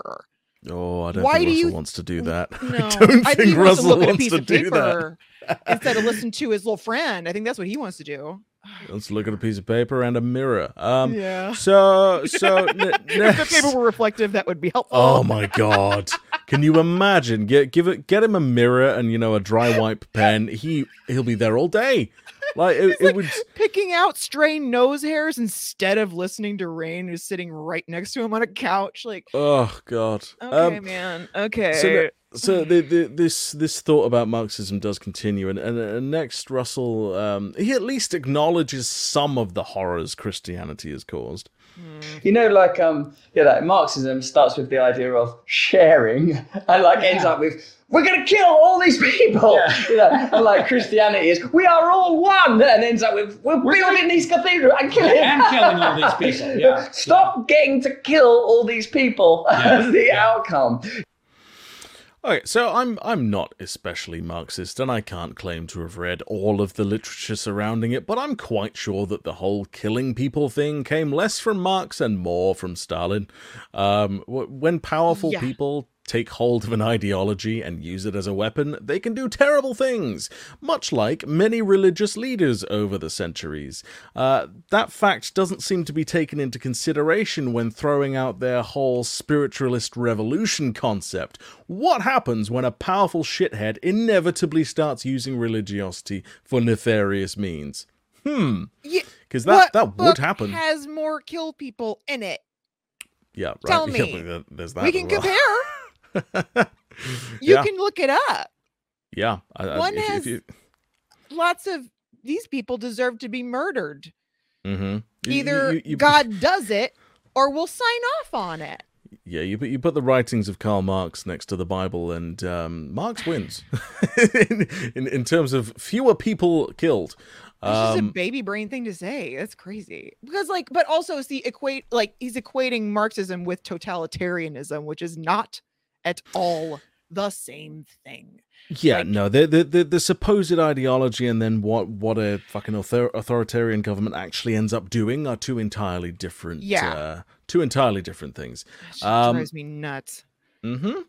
So from here they waffle a fair bit and end up settling on the subject of the City of London, dear to my heart. Russell is complaining that there's an ugly building he doesn't like being built on Tottenham Court Road. Here, thankfully, Rainn surprised me. For viewers, keep a close eye on Russell's face as Rainn elaborates. London, and I think London is the new Rome in a way, and it has that layer upon layer of beautiful kind of human evolution.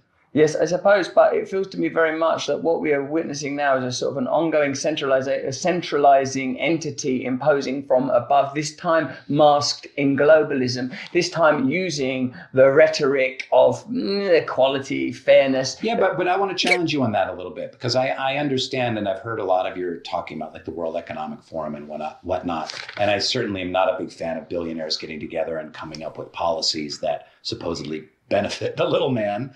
That's not what I'm talking about. But we have to be careful when saying that globalism is the enemy, because ultimately we do want to be global. Ultimately we do want, and that doesn't mean like a one world government that's authoritarianism. That's not what we're talking about. But ultimately we have to be one human species on a planet. And that's going to take us away from nationalism. We're like, I was born in Ecuador. Ecuador is amazing. Ecuador forever. God bless Ecuador. I will die for Ecuador or Belgium or Mongolia, or insert whatever country you want. So we've come back to globalism, and Brand is pissed. Yeah. Yeah. They cut away from him entirely. I know why. Yeah. I'm slightly annoyed he cut Russell off there specifically, as Russell was about to rail against things being in the name of equality and fairness, which would have interested me. Yeah, he was just like, oh, equality and fairness, me. Yeah, okay, what the fuck? All right, man. So you just said it again. Yeah, I agree entirely with Rainn Wilson on this subject of globalization and pretty much everything he just said, by the way. Keep an eye on fucking Brand's face here. Yeah. Well, also like globalization's already happened. We need to stop pretending that it's gonna happen. It has happened, and we need to deal with it. The internet and social media have achieved that pretty much. We manufacturing anything. Listen, we are in a global marketplace, which is how any society actually relates to each other, is through commerce for real. Though, in a practical sense. I think there's we're definitely more connected than we used to be, because we've had a global marketplace for centuries, but it's only now that I can, if I'm interested, I can see the viewpoints of people in Lagos or wherever. Absolutely, just you're at absolutely the, right. Yeah, at the drop of a hat. But yeah, also, it looked like Brand was smiling at the end there, but this is just a little bit off topic, but. You know how there's a distinction between humans smiling and when apes bare their teeth and it looks like a smile, but actually it's an aggression thing. Aggression. Yeah, that's what I felt. That's what I felt like was happening there. That wasn't a smile. That was I'm going to eat your face. Well, as far as globalization goes, like, okay, one boat getting stuck in one canal has international repercussions. That's a thing that happens. We need to deal with the reality, and we just don't. There's a whole lot of people pretending it's not real. Yeah.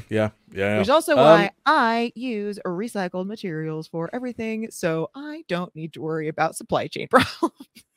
Yeah, buddy. End of the day, I Yeah. can still make the bullshit I want to make. I Yes. don't trust these motherfuckers. Yeah. No, nor should we. So let's let Rainn finish his thought, where he accuses Brand of neglecting his greater spiritual work. And again, watchers, please just keep an eye on Russell's face. So how do we, because this, like everything, these conversations have become so like black and white and so simplistic.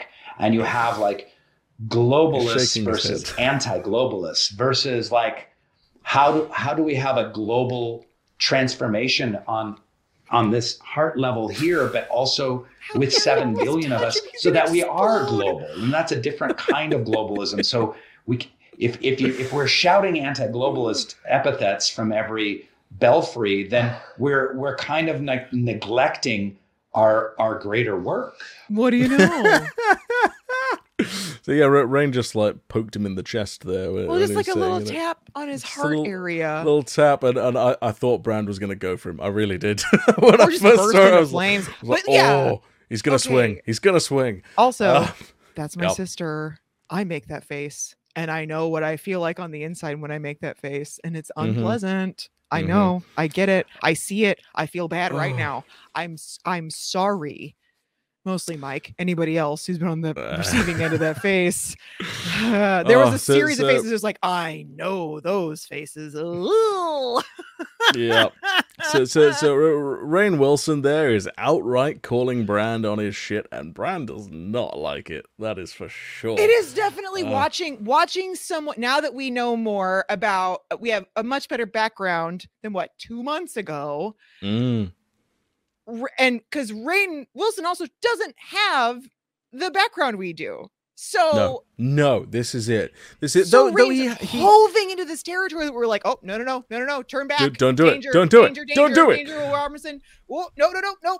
Like, I hope that right? I think that there is an awareness, because Rainn said he's a big fan of Russell's content, etc. But I don't think he realizes just how much he's going to piss Russell off with what he's saying. I don't think he realizes to the extent that Russell's that is going to really. Not dumb. He's gonna try to hide. Yeah. Which, listen, again, I see that struggle, hiding a feeling. Only. I wish. Well, you kidding me? So, but like he's hoving it. Like, we know that it's danger territory, but it's because you have to reel me back. Every episode I fill in for Russell. Like, when I'm watching this content and I'm like, oh, well, that can't be right. It's gotta be better and nicer than that. He doesn't mean it. Rainn is just listening to it and filling in the blank to give Russell a benefit of the doubt, and doesn't have you to stop and pause and remind them. Actually, that's not what he's saying. You're filling in, and your brain makes excuses. For this person. That's true. That's true. I imagine Rainn Wilson's interpretation of Brand's content is probably less critical. Yes, let's put it that way. Yeah. So Russell's response to this is a full-on bramble, clocking in at over 4 minutes, and I'm going to spare you listeners the trouble of having to deal with it. But basically, Brand lays out his idea of having small isolationist communities with local democracies again, in response to, globalism is the answer. No, it's not. He's like, I'm going to ignore what you just said completely. Pretty much. Because that's what people do. And they're like, anti-global, like, it's already here. Yeah, so he's going to carry on with the, shouting anti-globalist epithets from the belfry, as Rainn Wilson put it. And he comes out of it saying this. I think people have gotten sick of being told what to think and how to feel by people who don't have their best interests at heart. And I think that globalism has become a great exemplifier. So I'm going to start a channel on Rumble where I tell people what to think and how to vote. I only suggest how to think and how to vote. No, I'm... So, solid pushback there. People are sick of being told what to do. Well, so... Rainn has said some stupid shit, but he at least can see pretty much straight through a lot of the propagandizing. Whether he examines all of it is a different question, but still, that's nice that someone calls him on a little bit of the hypocrisy, even if it's only just a little bit. It's not, I don't even think it's necessarily stupid. I mean, I think it might be less informed and like idealistic. Mm-hmm. As a little, a little spacey and not that grounded in practicality. But no, neither more of them are that. practical We're than talking to Russell. millionaires. Right. Yeah. Right. Neither of them are practical. Right. So in this next clip, Rainn wants to talk more about partisanship, but gets derailed by Brand's attempt at comedy. I talk about one of the great evils of the world being partisanship. Do you know how much money are spent on political ads? I don't have the figure in front of me, but in the United States, it's in the billions and billions of dollars just in advertising for candidates. Think about what you had a little bit of a burp and it was a little bit foul. What did you have this morning? It was a little foul. I've just been eating my own cum all morning. It's the only thing I can keep down. I hope that's your second strike on YouTube. That wasn't cum. It was more like tuna. I don't eat that. I'm a vegan. I had tofu scramble, and then, of course, the cum. The cum. I chew it. I'm not an animal. I ejaculate. Do you eat it with a tiny spoon? No, like tiny a caviar, spoon. like a blini? It takes ages though, because there's plenty of cum. Vegan blini. The See what I mean when I say he's bad at the writing part? It's just gross. And even Rainn, someone who has worked a lot in improvisational comedy, was a little bit stunned by that for a second. Yeah, that's true. There was just this moment of all people, of Rainn Wilson. Skill sets. Rainn Wilson in improvisational comedy on The Office and fucking wherever else, spent years doing this. And even he was like, what the fuck do I say to this? My Is that God. the British version of Michael Scarn always having a gun? Like bringing out a gun and like, stop it, I'll shoot. Like that's the stopping of the improv. Like Americans will pull out a gun and that'll end the improv. But like British don't have guns, so they pull out cum. I eat my own cum and that stops the improv. Yeah. I mean, I will say it's equally effective. Grinding everything to a halt. Okay. I don't feel like that would have made it into an episode of The Office, either the British or the US one. But I think we're putting our finger on why Russell doesn't get as much work as he might like. That's. Oh God, I hate it when he does that. He work for himself. Honestly, he's working. He's fine. I honestly hate it when he goes into this kind of just the grossest, most puerile thing he can think of. I don't know. It's so incredibly cringeworthy and not in a funny way. I'm a fan of Peep Show and shows like that are actual funny cringe stuff, and this is just don't do that. Even stop Dwiggett in his tracks. Mm-hmm, Oh yeah, man, you did it. Good job, buddy. You did it. You win. You win at gross.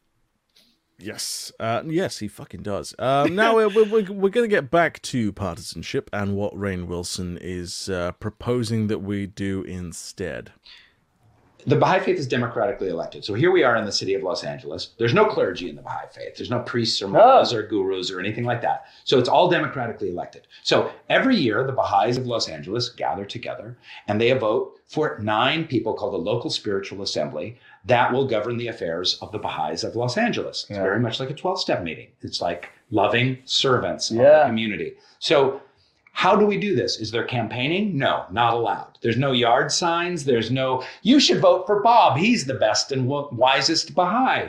It is prayerful and meditative. And you are asked, you're given a list of everyone who lives in Los Angeles, and you're asked to write down the 9 names of those who you think bring the best service-oriented outlook, the best spiritual maturity to their jobs to be humble servants of the Baha'is and the communities of Los Angeles. So, campaigning isn't allowed in the Baha'i elections. Okay, great. That's pretty much fine when dealing with a tiny amount of people and you know literally everyone in that community, which is likely to be the case here. How is that supposed to work on a larger scale? We have 67 million people here in the UK, about 50 million of which are above voting age and therefore eligible to stand for elections. So I'm supposed to know all of them? I mean, there are 650 members of parliament, and I damn sure don't know most of their names or beliefs, let alone know them personally. The reality is the only way for me to find out about what these people stand for and believe is them campaigning. Like, you want to talk taking money out of politics and ending partisanship? Sure, I'm all for those conversations, but this particular quirk only works out in tiny communities, and so painting it as the answer to the problems with our democracy and society at large is fanciful at best. That's exactly what I heard in the last two clips as well. And also, if Russell, because absolutely take money out of politics. Yes, absolutely. Today, right now. Yeah. It is so inherent to the corruption in the system. It's such an obvious, problem. It's almost too obvious to even see because it's so obvious. It's right there in your face. Money ruins politics. Duh. Right? I will say it does work slightly differently here in terms of campaigning. No, don't get me wrong. It still doesn't work very fucking well, but we're at least supposed to have a limit on campaign spending between the two parties. There's supposed to be one. It's just we did. in the last several elections, the Tories have ignored that and broken the rules anyway, and they just get fined a small amount, and they're fine with it, which. Fucking great. It's a nightmare here. It's a nightmare. That's working out well. And because they're the ones in power, that whole thing is not going to get changed. But also, what that would not help Russell a bit. Who is on his show? Political candidates. If they didn't have to garner, if they weren't all competing in a popularity contest, where would his money come from? He has not one iota of motivation to insist or even suggest that money should come out of politics, which is something that he does talk around but doesn't actually say. He says invisible hand or whatever. Yeah. That's it. And all of Russell's coverage every week at the moment is about the fucking elections. Yeah. You think he wants to get rid of campaigning? Not a chance. No, not even a little chance. bit. No. Oh my God. No. Again, Rainn's like, "Oh, you're going to agree with me, right?" No, he's not. Well, that's the interesting thing. He doesn't outright disagree. But I that's think on purpose. He doesn't outright disagree. Russell is quite happy to kind of nod along with it because appearing as though he agrees with these things serves his interests. Makes him appear left wing, makes him appear anti-capitalist, etc., etc. So Rainn Wilson goes a little bit further with this concept in the next clip. Now, this goes on also on a national level. This also goes on a global level. So there's no money spent. There's no narcissism. There's no one-upsmanship. There's none of the worst qualities of humanity expended, and you simply have servants. Servants of the community. What do they call it in the 12-step program? In the 12 traditions. Our leaders are trusted servants. They do not govern. Trusted servants. They do not govern. So, could you do that? Yes. In a town? So I would be mighty curious to see those lists of people and which ones get elected in the Baha'i faith. Because surely you can't know everyone on the list nationally and globally, right? So you're left with a list of people where most you don't know and some you do know, either personally or through name recognition. So you vote for the one with the highest name recognition that you like, or at the very least someone you know personally who you think would be good at it. It would seem Or to you me trust that, someone else's opinion who tells you. right. So it would seem to me that the likelihood of this system, the most likely outcome is that the most famous Baha'i are the ones who get elected. That seems to be the probable end point there. Also, did you see how Russell rattled off the 12-step dogma there? That was a little bit creepy to me, a little bit cultish. I don't know, maybe I'm overreacting, but it was just, our servants. Ooh, okay. Okay. That's definitely ingrained somewhere in you. Anyway, Rainn finalizes his thought on this in the next clip. Okay, Omaha, Nebraska decides that it's had enough of partisanship, bickering, backstabbing, backroom deals, moneyed interests clawing their way to the top. And they say, let's do the same thing. We're all going to gather at the local Omaha Stadium, and we're going to elect 9 trusted servants, or 11, or 7, or 5, or 27, or however many, from the town itself that will devote a year or 2 years or 5 years to the service of the community. And we're going to do this, maybe not prayerfully, but meditatively. And could you not do that? Could not that happen in a small town? When you think about it in a very small town of 500, you think like, oh, that might be able to happen. And then, well, could it happen in a town of 5,000? Could it happen in a town of 50,000? And maybe this something like that might start to shift to what you're talking about, that grassroots-ishness that we need to achieve a globalism through a grassroots kind of path. Maybe something like that. Omaha, Nebraska has 487,000 people in it. We're going to need a big stadium for this election. And again, how the fuck am I supposed to know who to vote for in terms of either a person's ideology or their qualifications out of that many people when there's no campaigning? How's that going to work, Rainn? Just wondering. I also like meditatively, prayerfully. I know. That plays into what you were saying about, meditation being the answer to the thing. It's like, oh, fuck off. Well, yes, I told you. Yes, points on the board, I told you. And points on the board. Meditate on who to vote for when you don't know any of the people. How? What you need, you don't need meditation. You need people to pitch their ideas. Mm-hmm. That's what a campaign should be. That's policy. That's the ideas intent of a campaign. Here are the things I stand for. That's what it's supposed to be. That's what it's supposed to be. That's what it's supposed to be. And could be. We absolutely could do it. We just won't. But meditation has also meditation is great for a lot of people and is wonderful. A lot of tools that can help any number of, like you said, words are just not with me today. Mental health, like as tools for mental health and for focus. I could probably do it a little more, frankly. Maybe nouns would be working better for me today.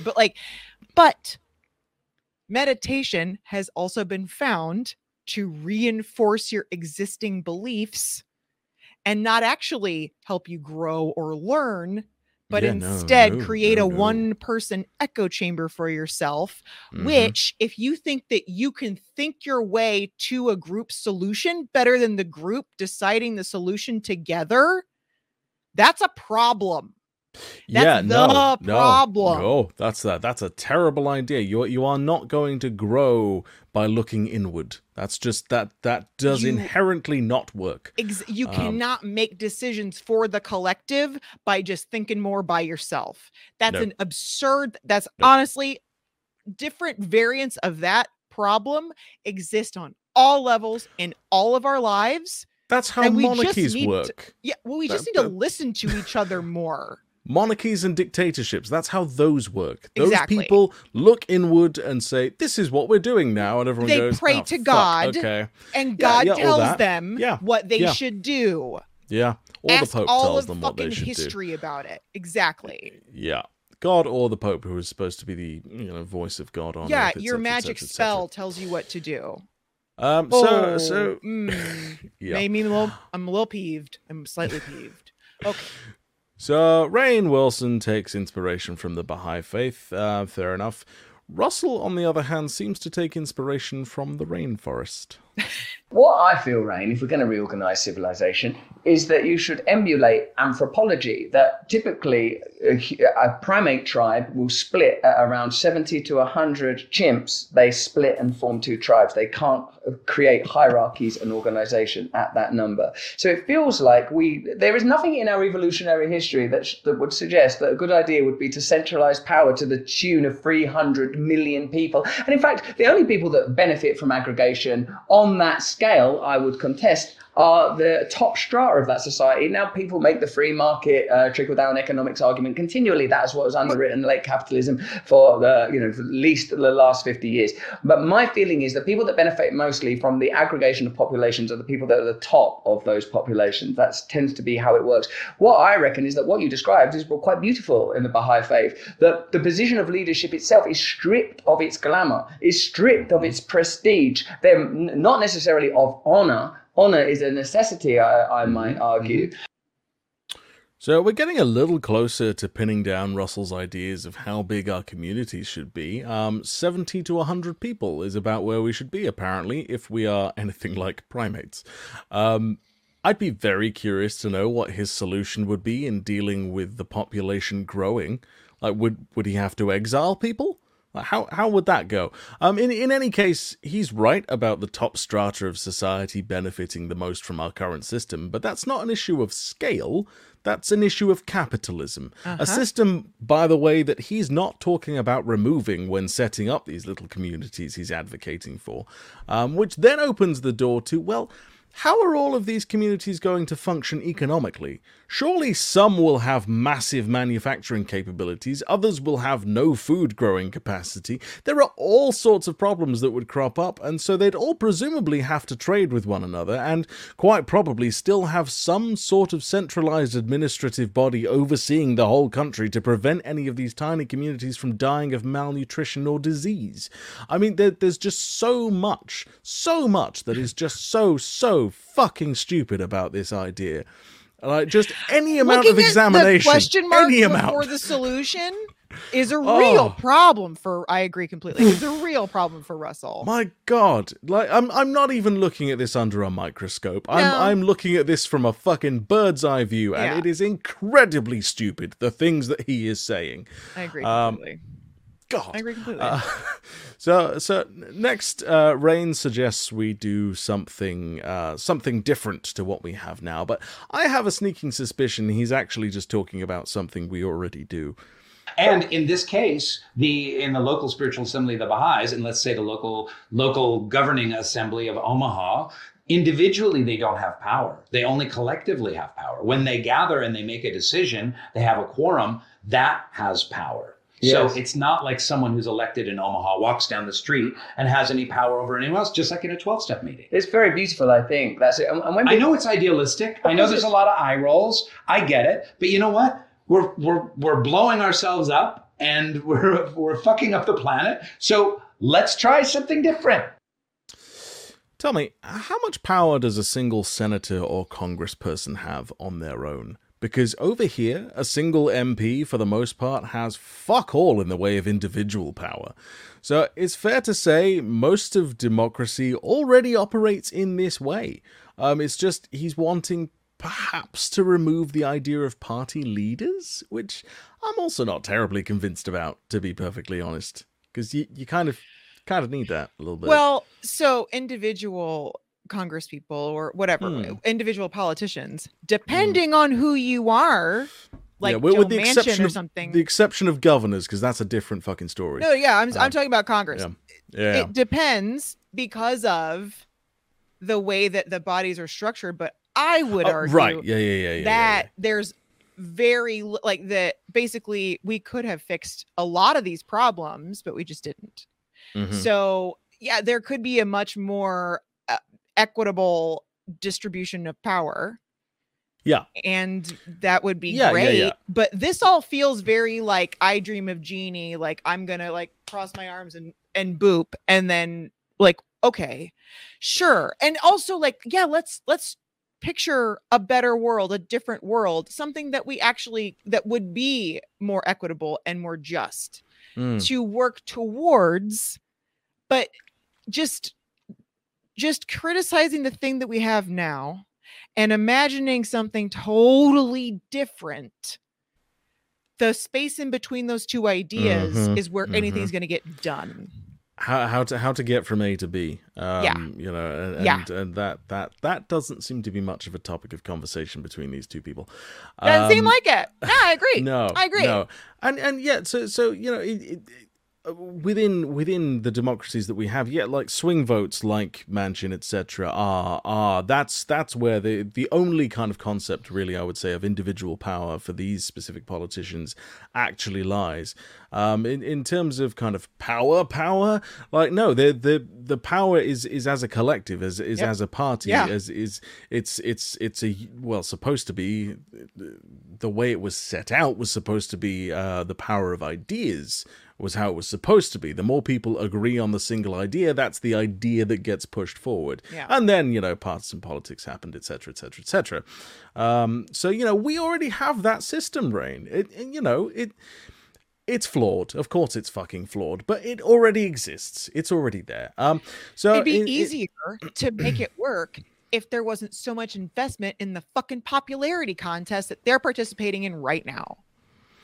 Yes, yeah, and I think by the sound of it, Rainn Wilson would agree with that. You know, but Baha'ism but then still keep participating in the system.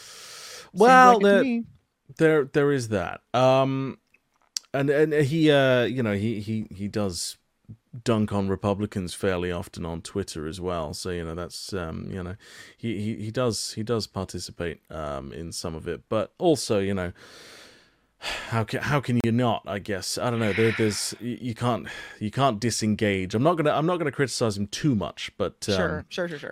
But yeah, there is still the element of, okay, you know, put your money where your mouth is.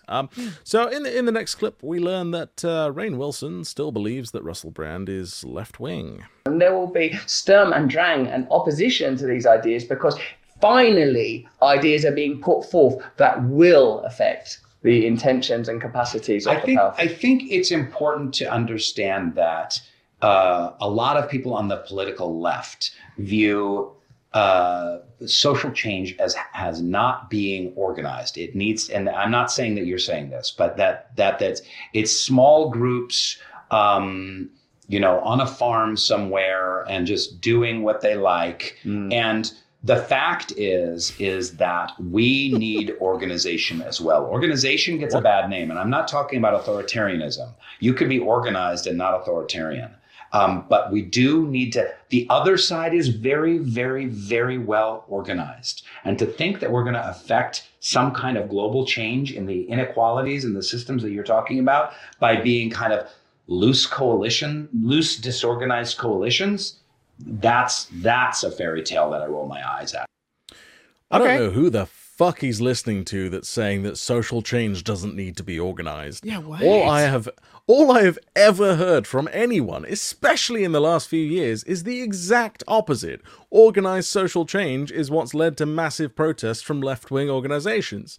Like, sure, a bunch of us want to go and live in communes away from established society because people fundamentally suck, but if you think those same people don't want to engage with fixing or reinventing a broken system, you're not asking the right questions. I'd rather stay. I'd rather stay and everyone be taken care of. And justice to actually be equal. Like, I'd rather that. Also, so I didn't make a noise, but my face, I was taken quite aback. It's when Al laughed, and I was taken quite aback. Yep. I could not agree more. Yeah. So at the end there, he says the other side is very, very, very well organized, and he's referring specifically to the right wing here, and he's saying that to Russell Brand. Russell Brand, who promotes Russia, Tucker Carlson, Trump, anti-vax nonsense, and a whole cavalcade of right-wing ideologies. I know Rainn said he watches or listens to a lot of Russell's stuff, but I do seriously wonder how much he's engaged with lately before having this conversation. I think that his brain has filled in what it wants in the gaps that Russell leaves intentionally. Mm-hmm. Because honestly, like if I didn't have a better idea, again, I don't know that I would be nearly as well equipped if I wasn't working on this and had someone saying like, "Oh no, you're making excuses. You're making excuses unintentionally, like automatically." My brain makes excuses. Yeah, that's what I'm hearing. Yeah. That's the way our brains work. We look for patterns and we fill in the blanks. That's literally the way our brain is designed. I say designed. That's just the best word I could think of at the time. I do not believe that we were designed pooped by out. anything. You're looking for yes, pooped out. Yes, right. Yeah. Just next up, Brand puts a name to some of his beliefs, which is interesting. So how do we do that? I don't have the answer, but I do know that no shit. In seeking these kind of changes that you're talking about, you're talking about anarcho-capitalism, anarcho-socialism. What is it? Anarcho-syndicalism. Syndicalism, yeah. Anarchy. That we have to think in a larger sense to have a systematic organization behind that is that spreads virally and is transformative, because otherwise they will just keep winning because they're so much better organized than we are. They are so much better organized than we are. Notice that. So anarcho-syndicalism is a political philosophy and anarchist school of thought that views revolutionary industrial unionism or syndicalism as a method for workers in capitalist society to gain control of an economy and thus control influence in broader society. So essentially, it promotes direct action by the working class to abolish the capitalist order, including the state, and to establish in its place a social order based on the workers. Much like Marxism, it has a fundamental problem of being over a century old, and so the ideas within don't fit that well with how society has changed. There's another problem, that anarcho-syndicalism is used as the butt of a joke in Monty Python and the Holy Grail, which Brand has referenced multiple times before, so it is difficult to know if he's taking the piss or just naming things off the top of his head. Well, no, I've observed that when we're listening to him, and I'm like, oh, he thinks he's an anarcho-syndicalist. Right. I've heard that as like, oh, that's what he says, but he says a lot of things. I think that idea is a cute idea for him to sit up on a shelf and admire. Yeah, like a crystal skull, perhaps. I think but like the reality, it's a fun little tchotchke that he can carry around, but not actually believe. No, because it doesn't fit with any of the other things that he says or believes. No. You know, he names it and references it, but any of the other content that he produces, any of the other ideas he has, doesn't fit into that system. Antithetical, yeah. Pretty much. So in the next clip, Rainn signs off the interview by once again advocating for globalism. And you talked about tribalism before, and I'll say also too that we just need to, you know, at first we started with a family in a cave, and then it was like a couple of families in a valley, and then it was like 27 families in a little town, and our tribes grew, and then it's like Ecuador and Belgium, and our tribes grew to that.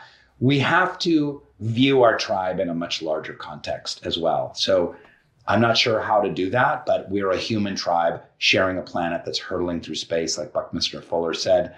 And so whatever happens in this grassroots, systematic, organized way has to include the beautiful, loving our beautiful human being tribe on this planet. That is a beautiful way to wrap up this conversation. Thank you, Rainn. I suspect Brand had truly had enough of it by that point. It was like, you know what, fuck it, end of interview, we're done. Like, I'm not going into globalism again.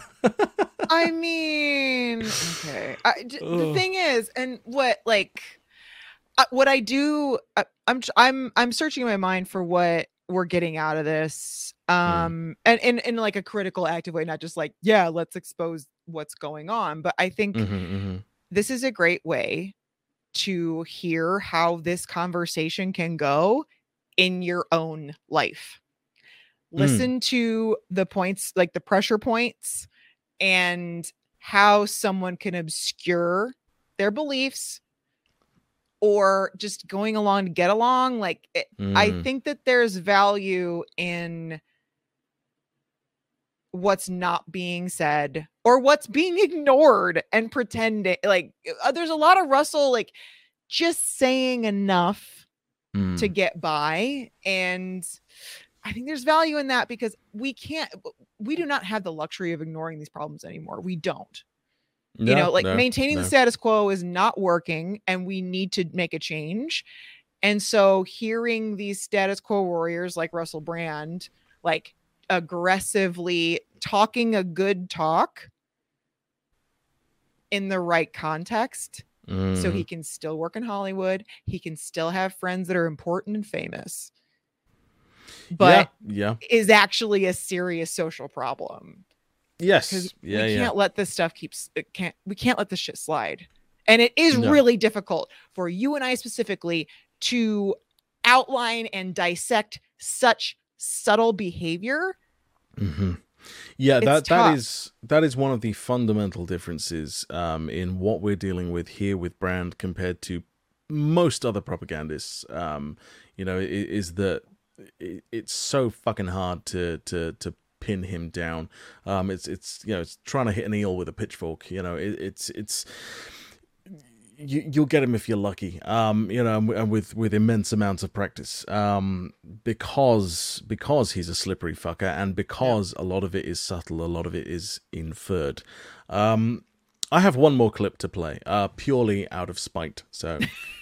Let us know in the chat how you think we should reorganize the planet and its resources. What new systems should be introduced? Is it Baha'ism? Is it the kind of anarchic principles as exemplified within 12-step programs? How do you ever confront globalist corporate power without the support of the state? How do you remilitarize? How do you demilitarize? How do you confront corruption and hypocrisy in all its many forms? I do a podcast. That's how I confront corruption and hypocrisy, Russell. I do a podcast about you doing those very things. There we go. That felt better. So I can only handle so many rhetorical questions before I have to answer one of them. I didn't know that's true. So it doesn't matter. You didn't pay to get in the locals chat and say that. Yep. So Russell or a member of his team never saw it, which, the notion that they did. The illusion of closeness to the guru. Man, oh man. Yeah, there was this is yucky behavior. I'm yucked out. Yeah, there's plenty of that. And all he has to do is that whole thing, and he's like, get in the locals chat and just everyone knock your heads together for my amusement. Like, come on, dude. How do you think we should fix society? Fuck come on. There's But that's the point of this kind of content. Is to feel like you've done something active. Honestly, that's the point of our content too. Kind of like, I don't want people to take that away from our content.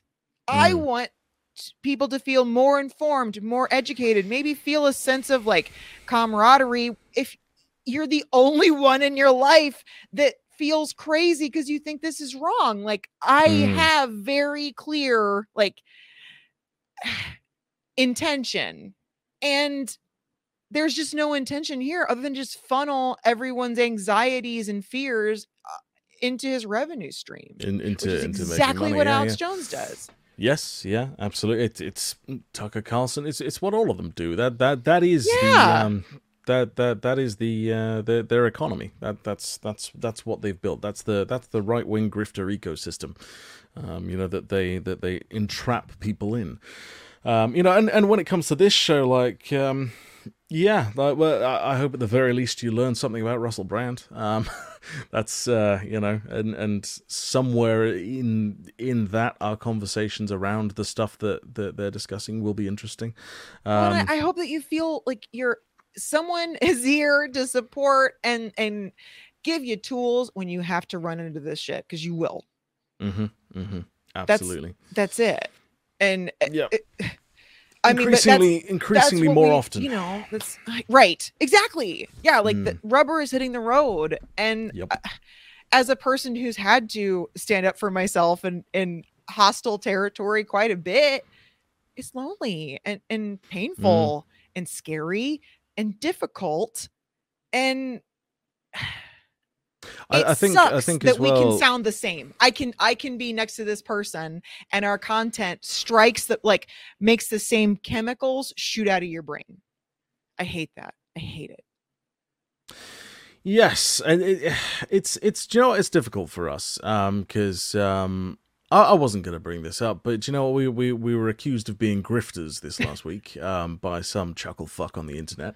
We're accused of being grifters for sharing our content in a subreddit, and you know, it's such a weird thing because so much of our kind of setup and system is the same as Russell's, right? In that we're asking listeners to subscribe to our Patreon, he's asking listeners and viewers to subscribe to his locals, and we had this conversation early on that the fundamental difference and it's what is the most important difference between us and him is that we are doing so honestly, you know, and we are not lying to you, we are not presenting, you know, misinformation or any of that. We are doing as honest a job as we can, and asking for donations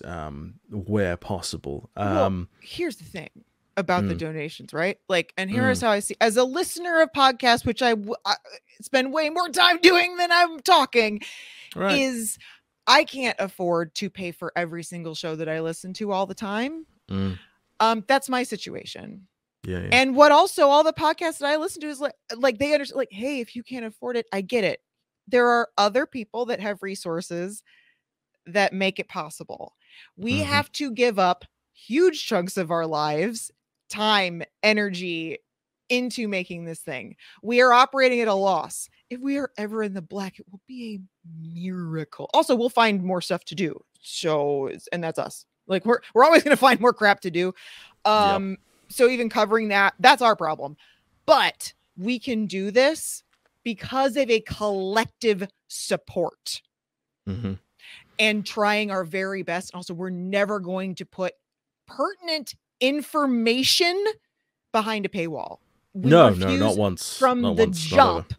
No. I'm very upset about this little grift accusation. Because they also just made a bunch of shit up because they couldn't be bothered. It's either through laziness or malice, made a bunch of lies and whipped a few people into a little froth over it, which makes me, as a person who was raised by old biker wolves, very angry because I'm a little testy about lying and name calling in a situation that I cannot address in person.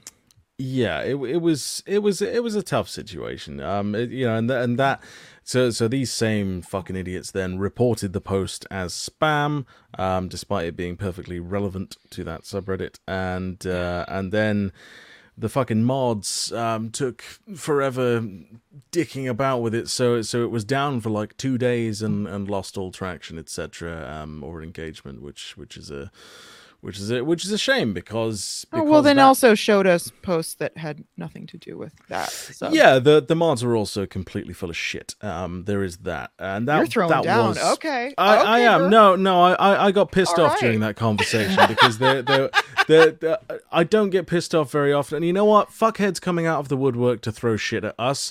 We kind of expect that, right? Sure. For various reasons. You know.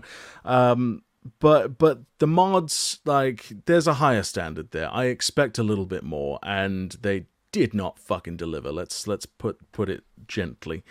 But yeah. Anyway, I didn't think that we were going to talk about that. I didn't know. No, we weren't gonna. But you know what? It came up organically. So there we go. Sure. Yeah, but here's the point. I think a shame. is that like Patreon, right? Any kind of project. First of all, every Patreon that me or my partner that we support, I'm proud. I'm proud. And I love it that I can support them. I can support those projects. And I know we're paying for someone who can't afford it to have access because we're operating at a loss. And we can only do that for so long. That's scary and it's hard.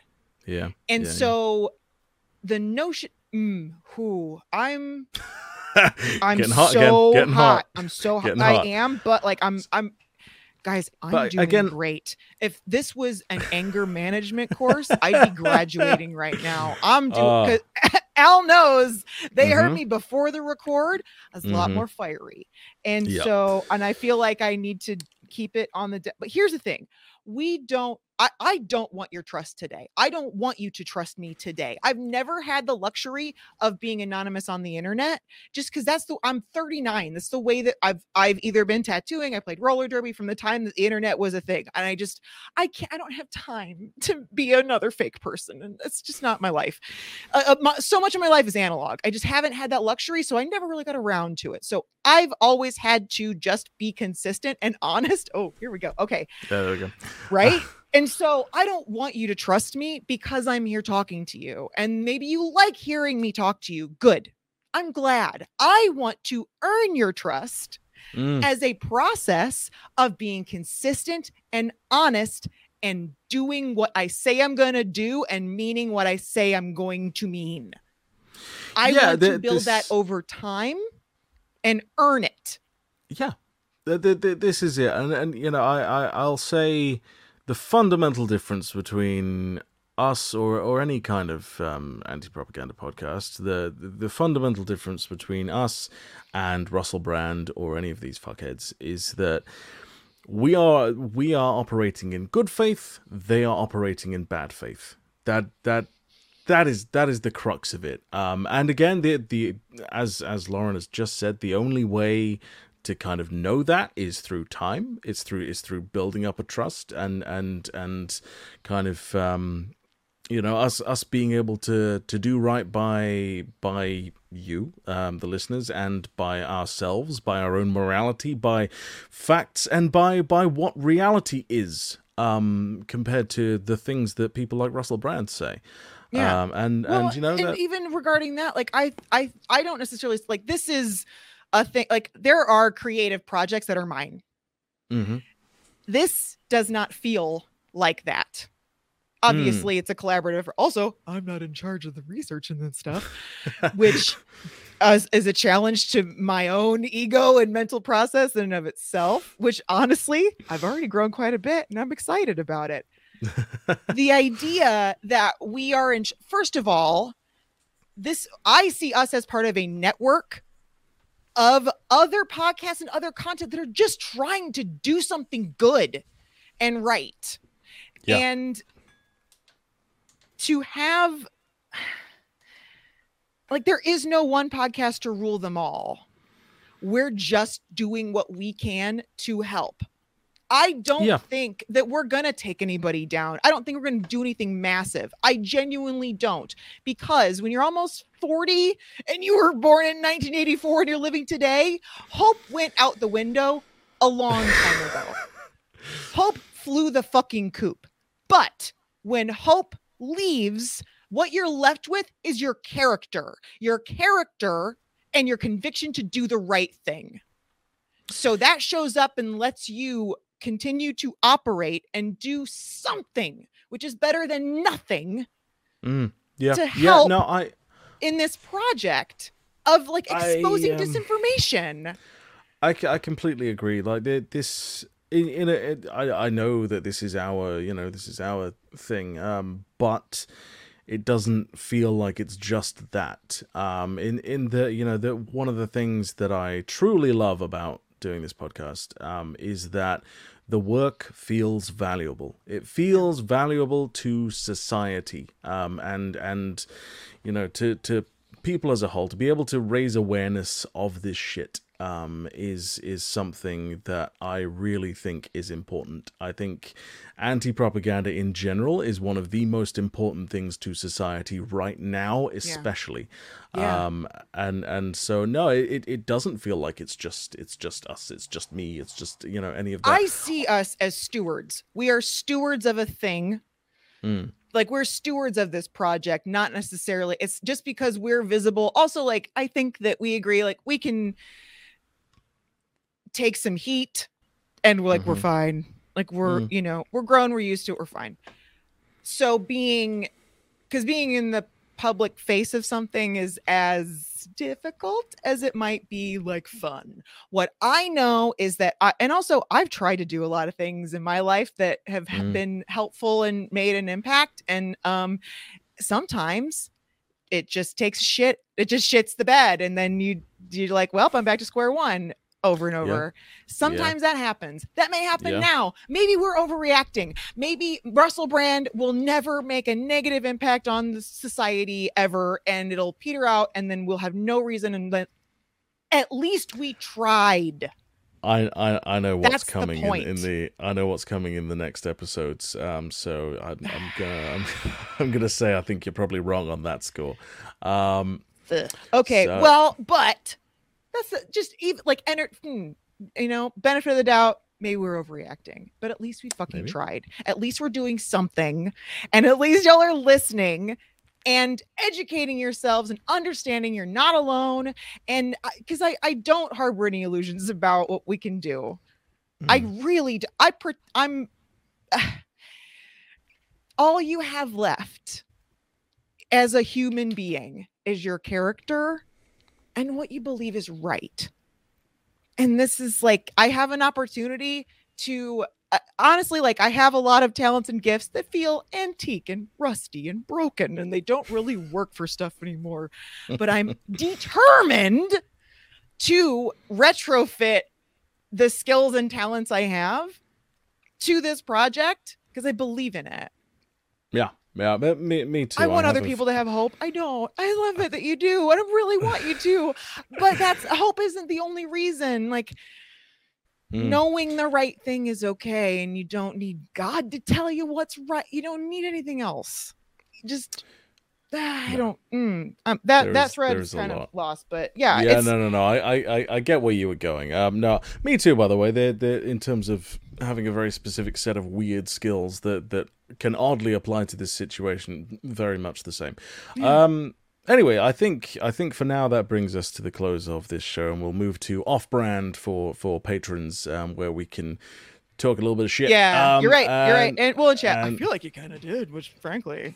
I'm here for it. Yeah, well, it came up, so we dealt with it. Well, and it sucks. Like it sucks, and it sucks. Yeah, and people can be dicks, and that's that.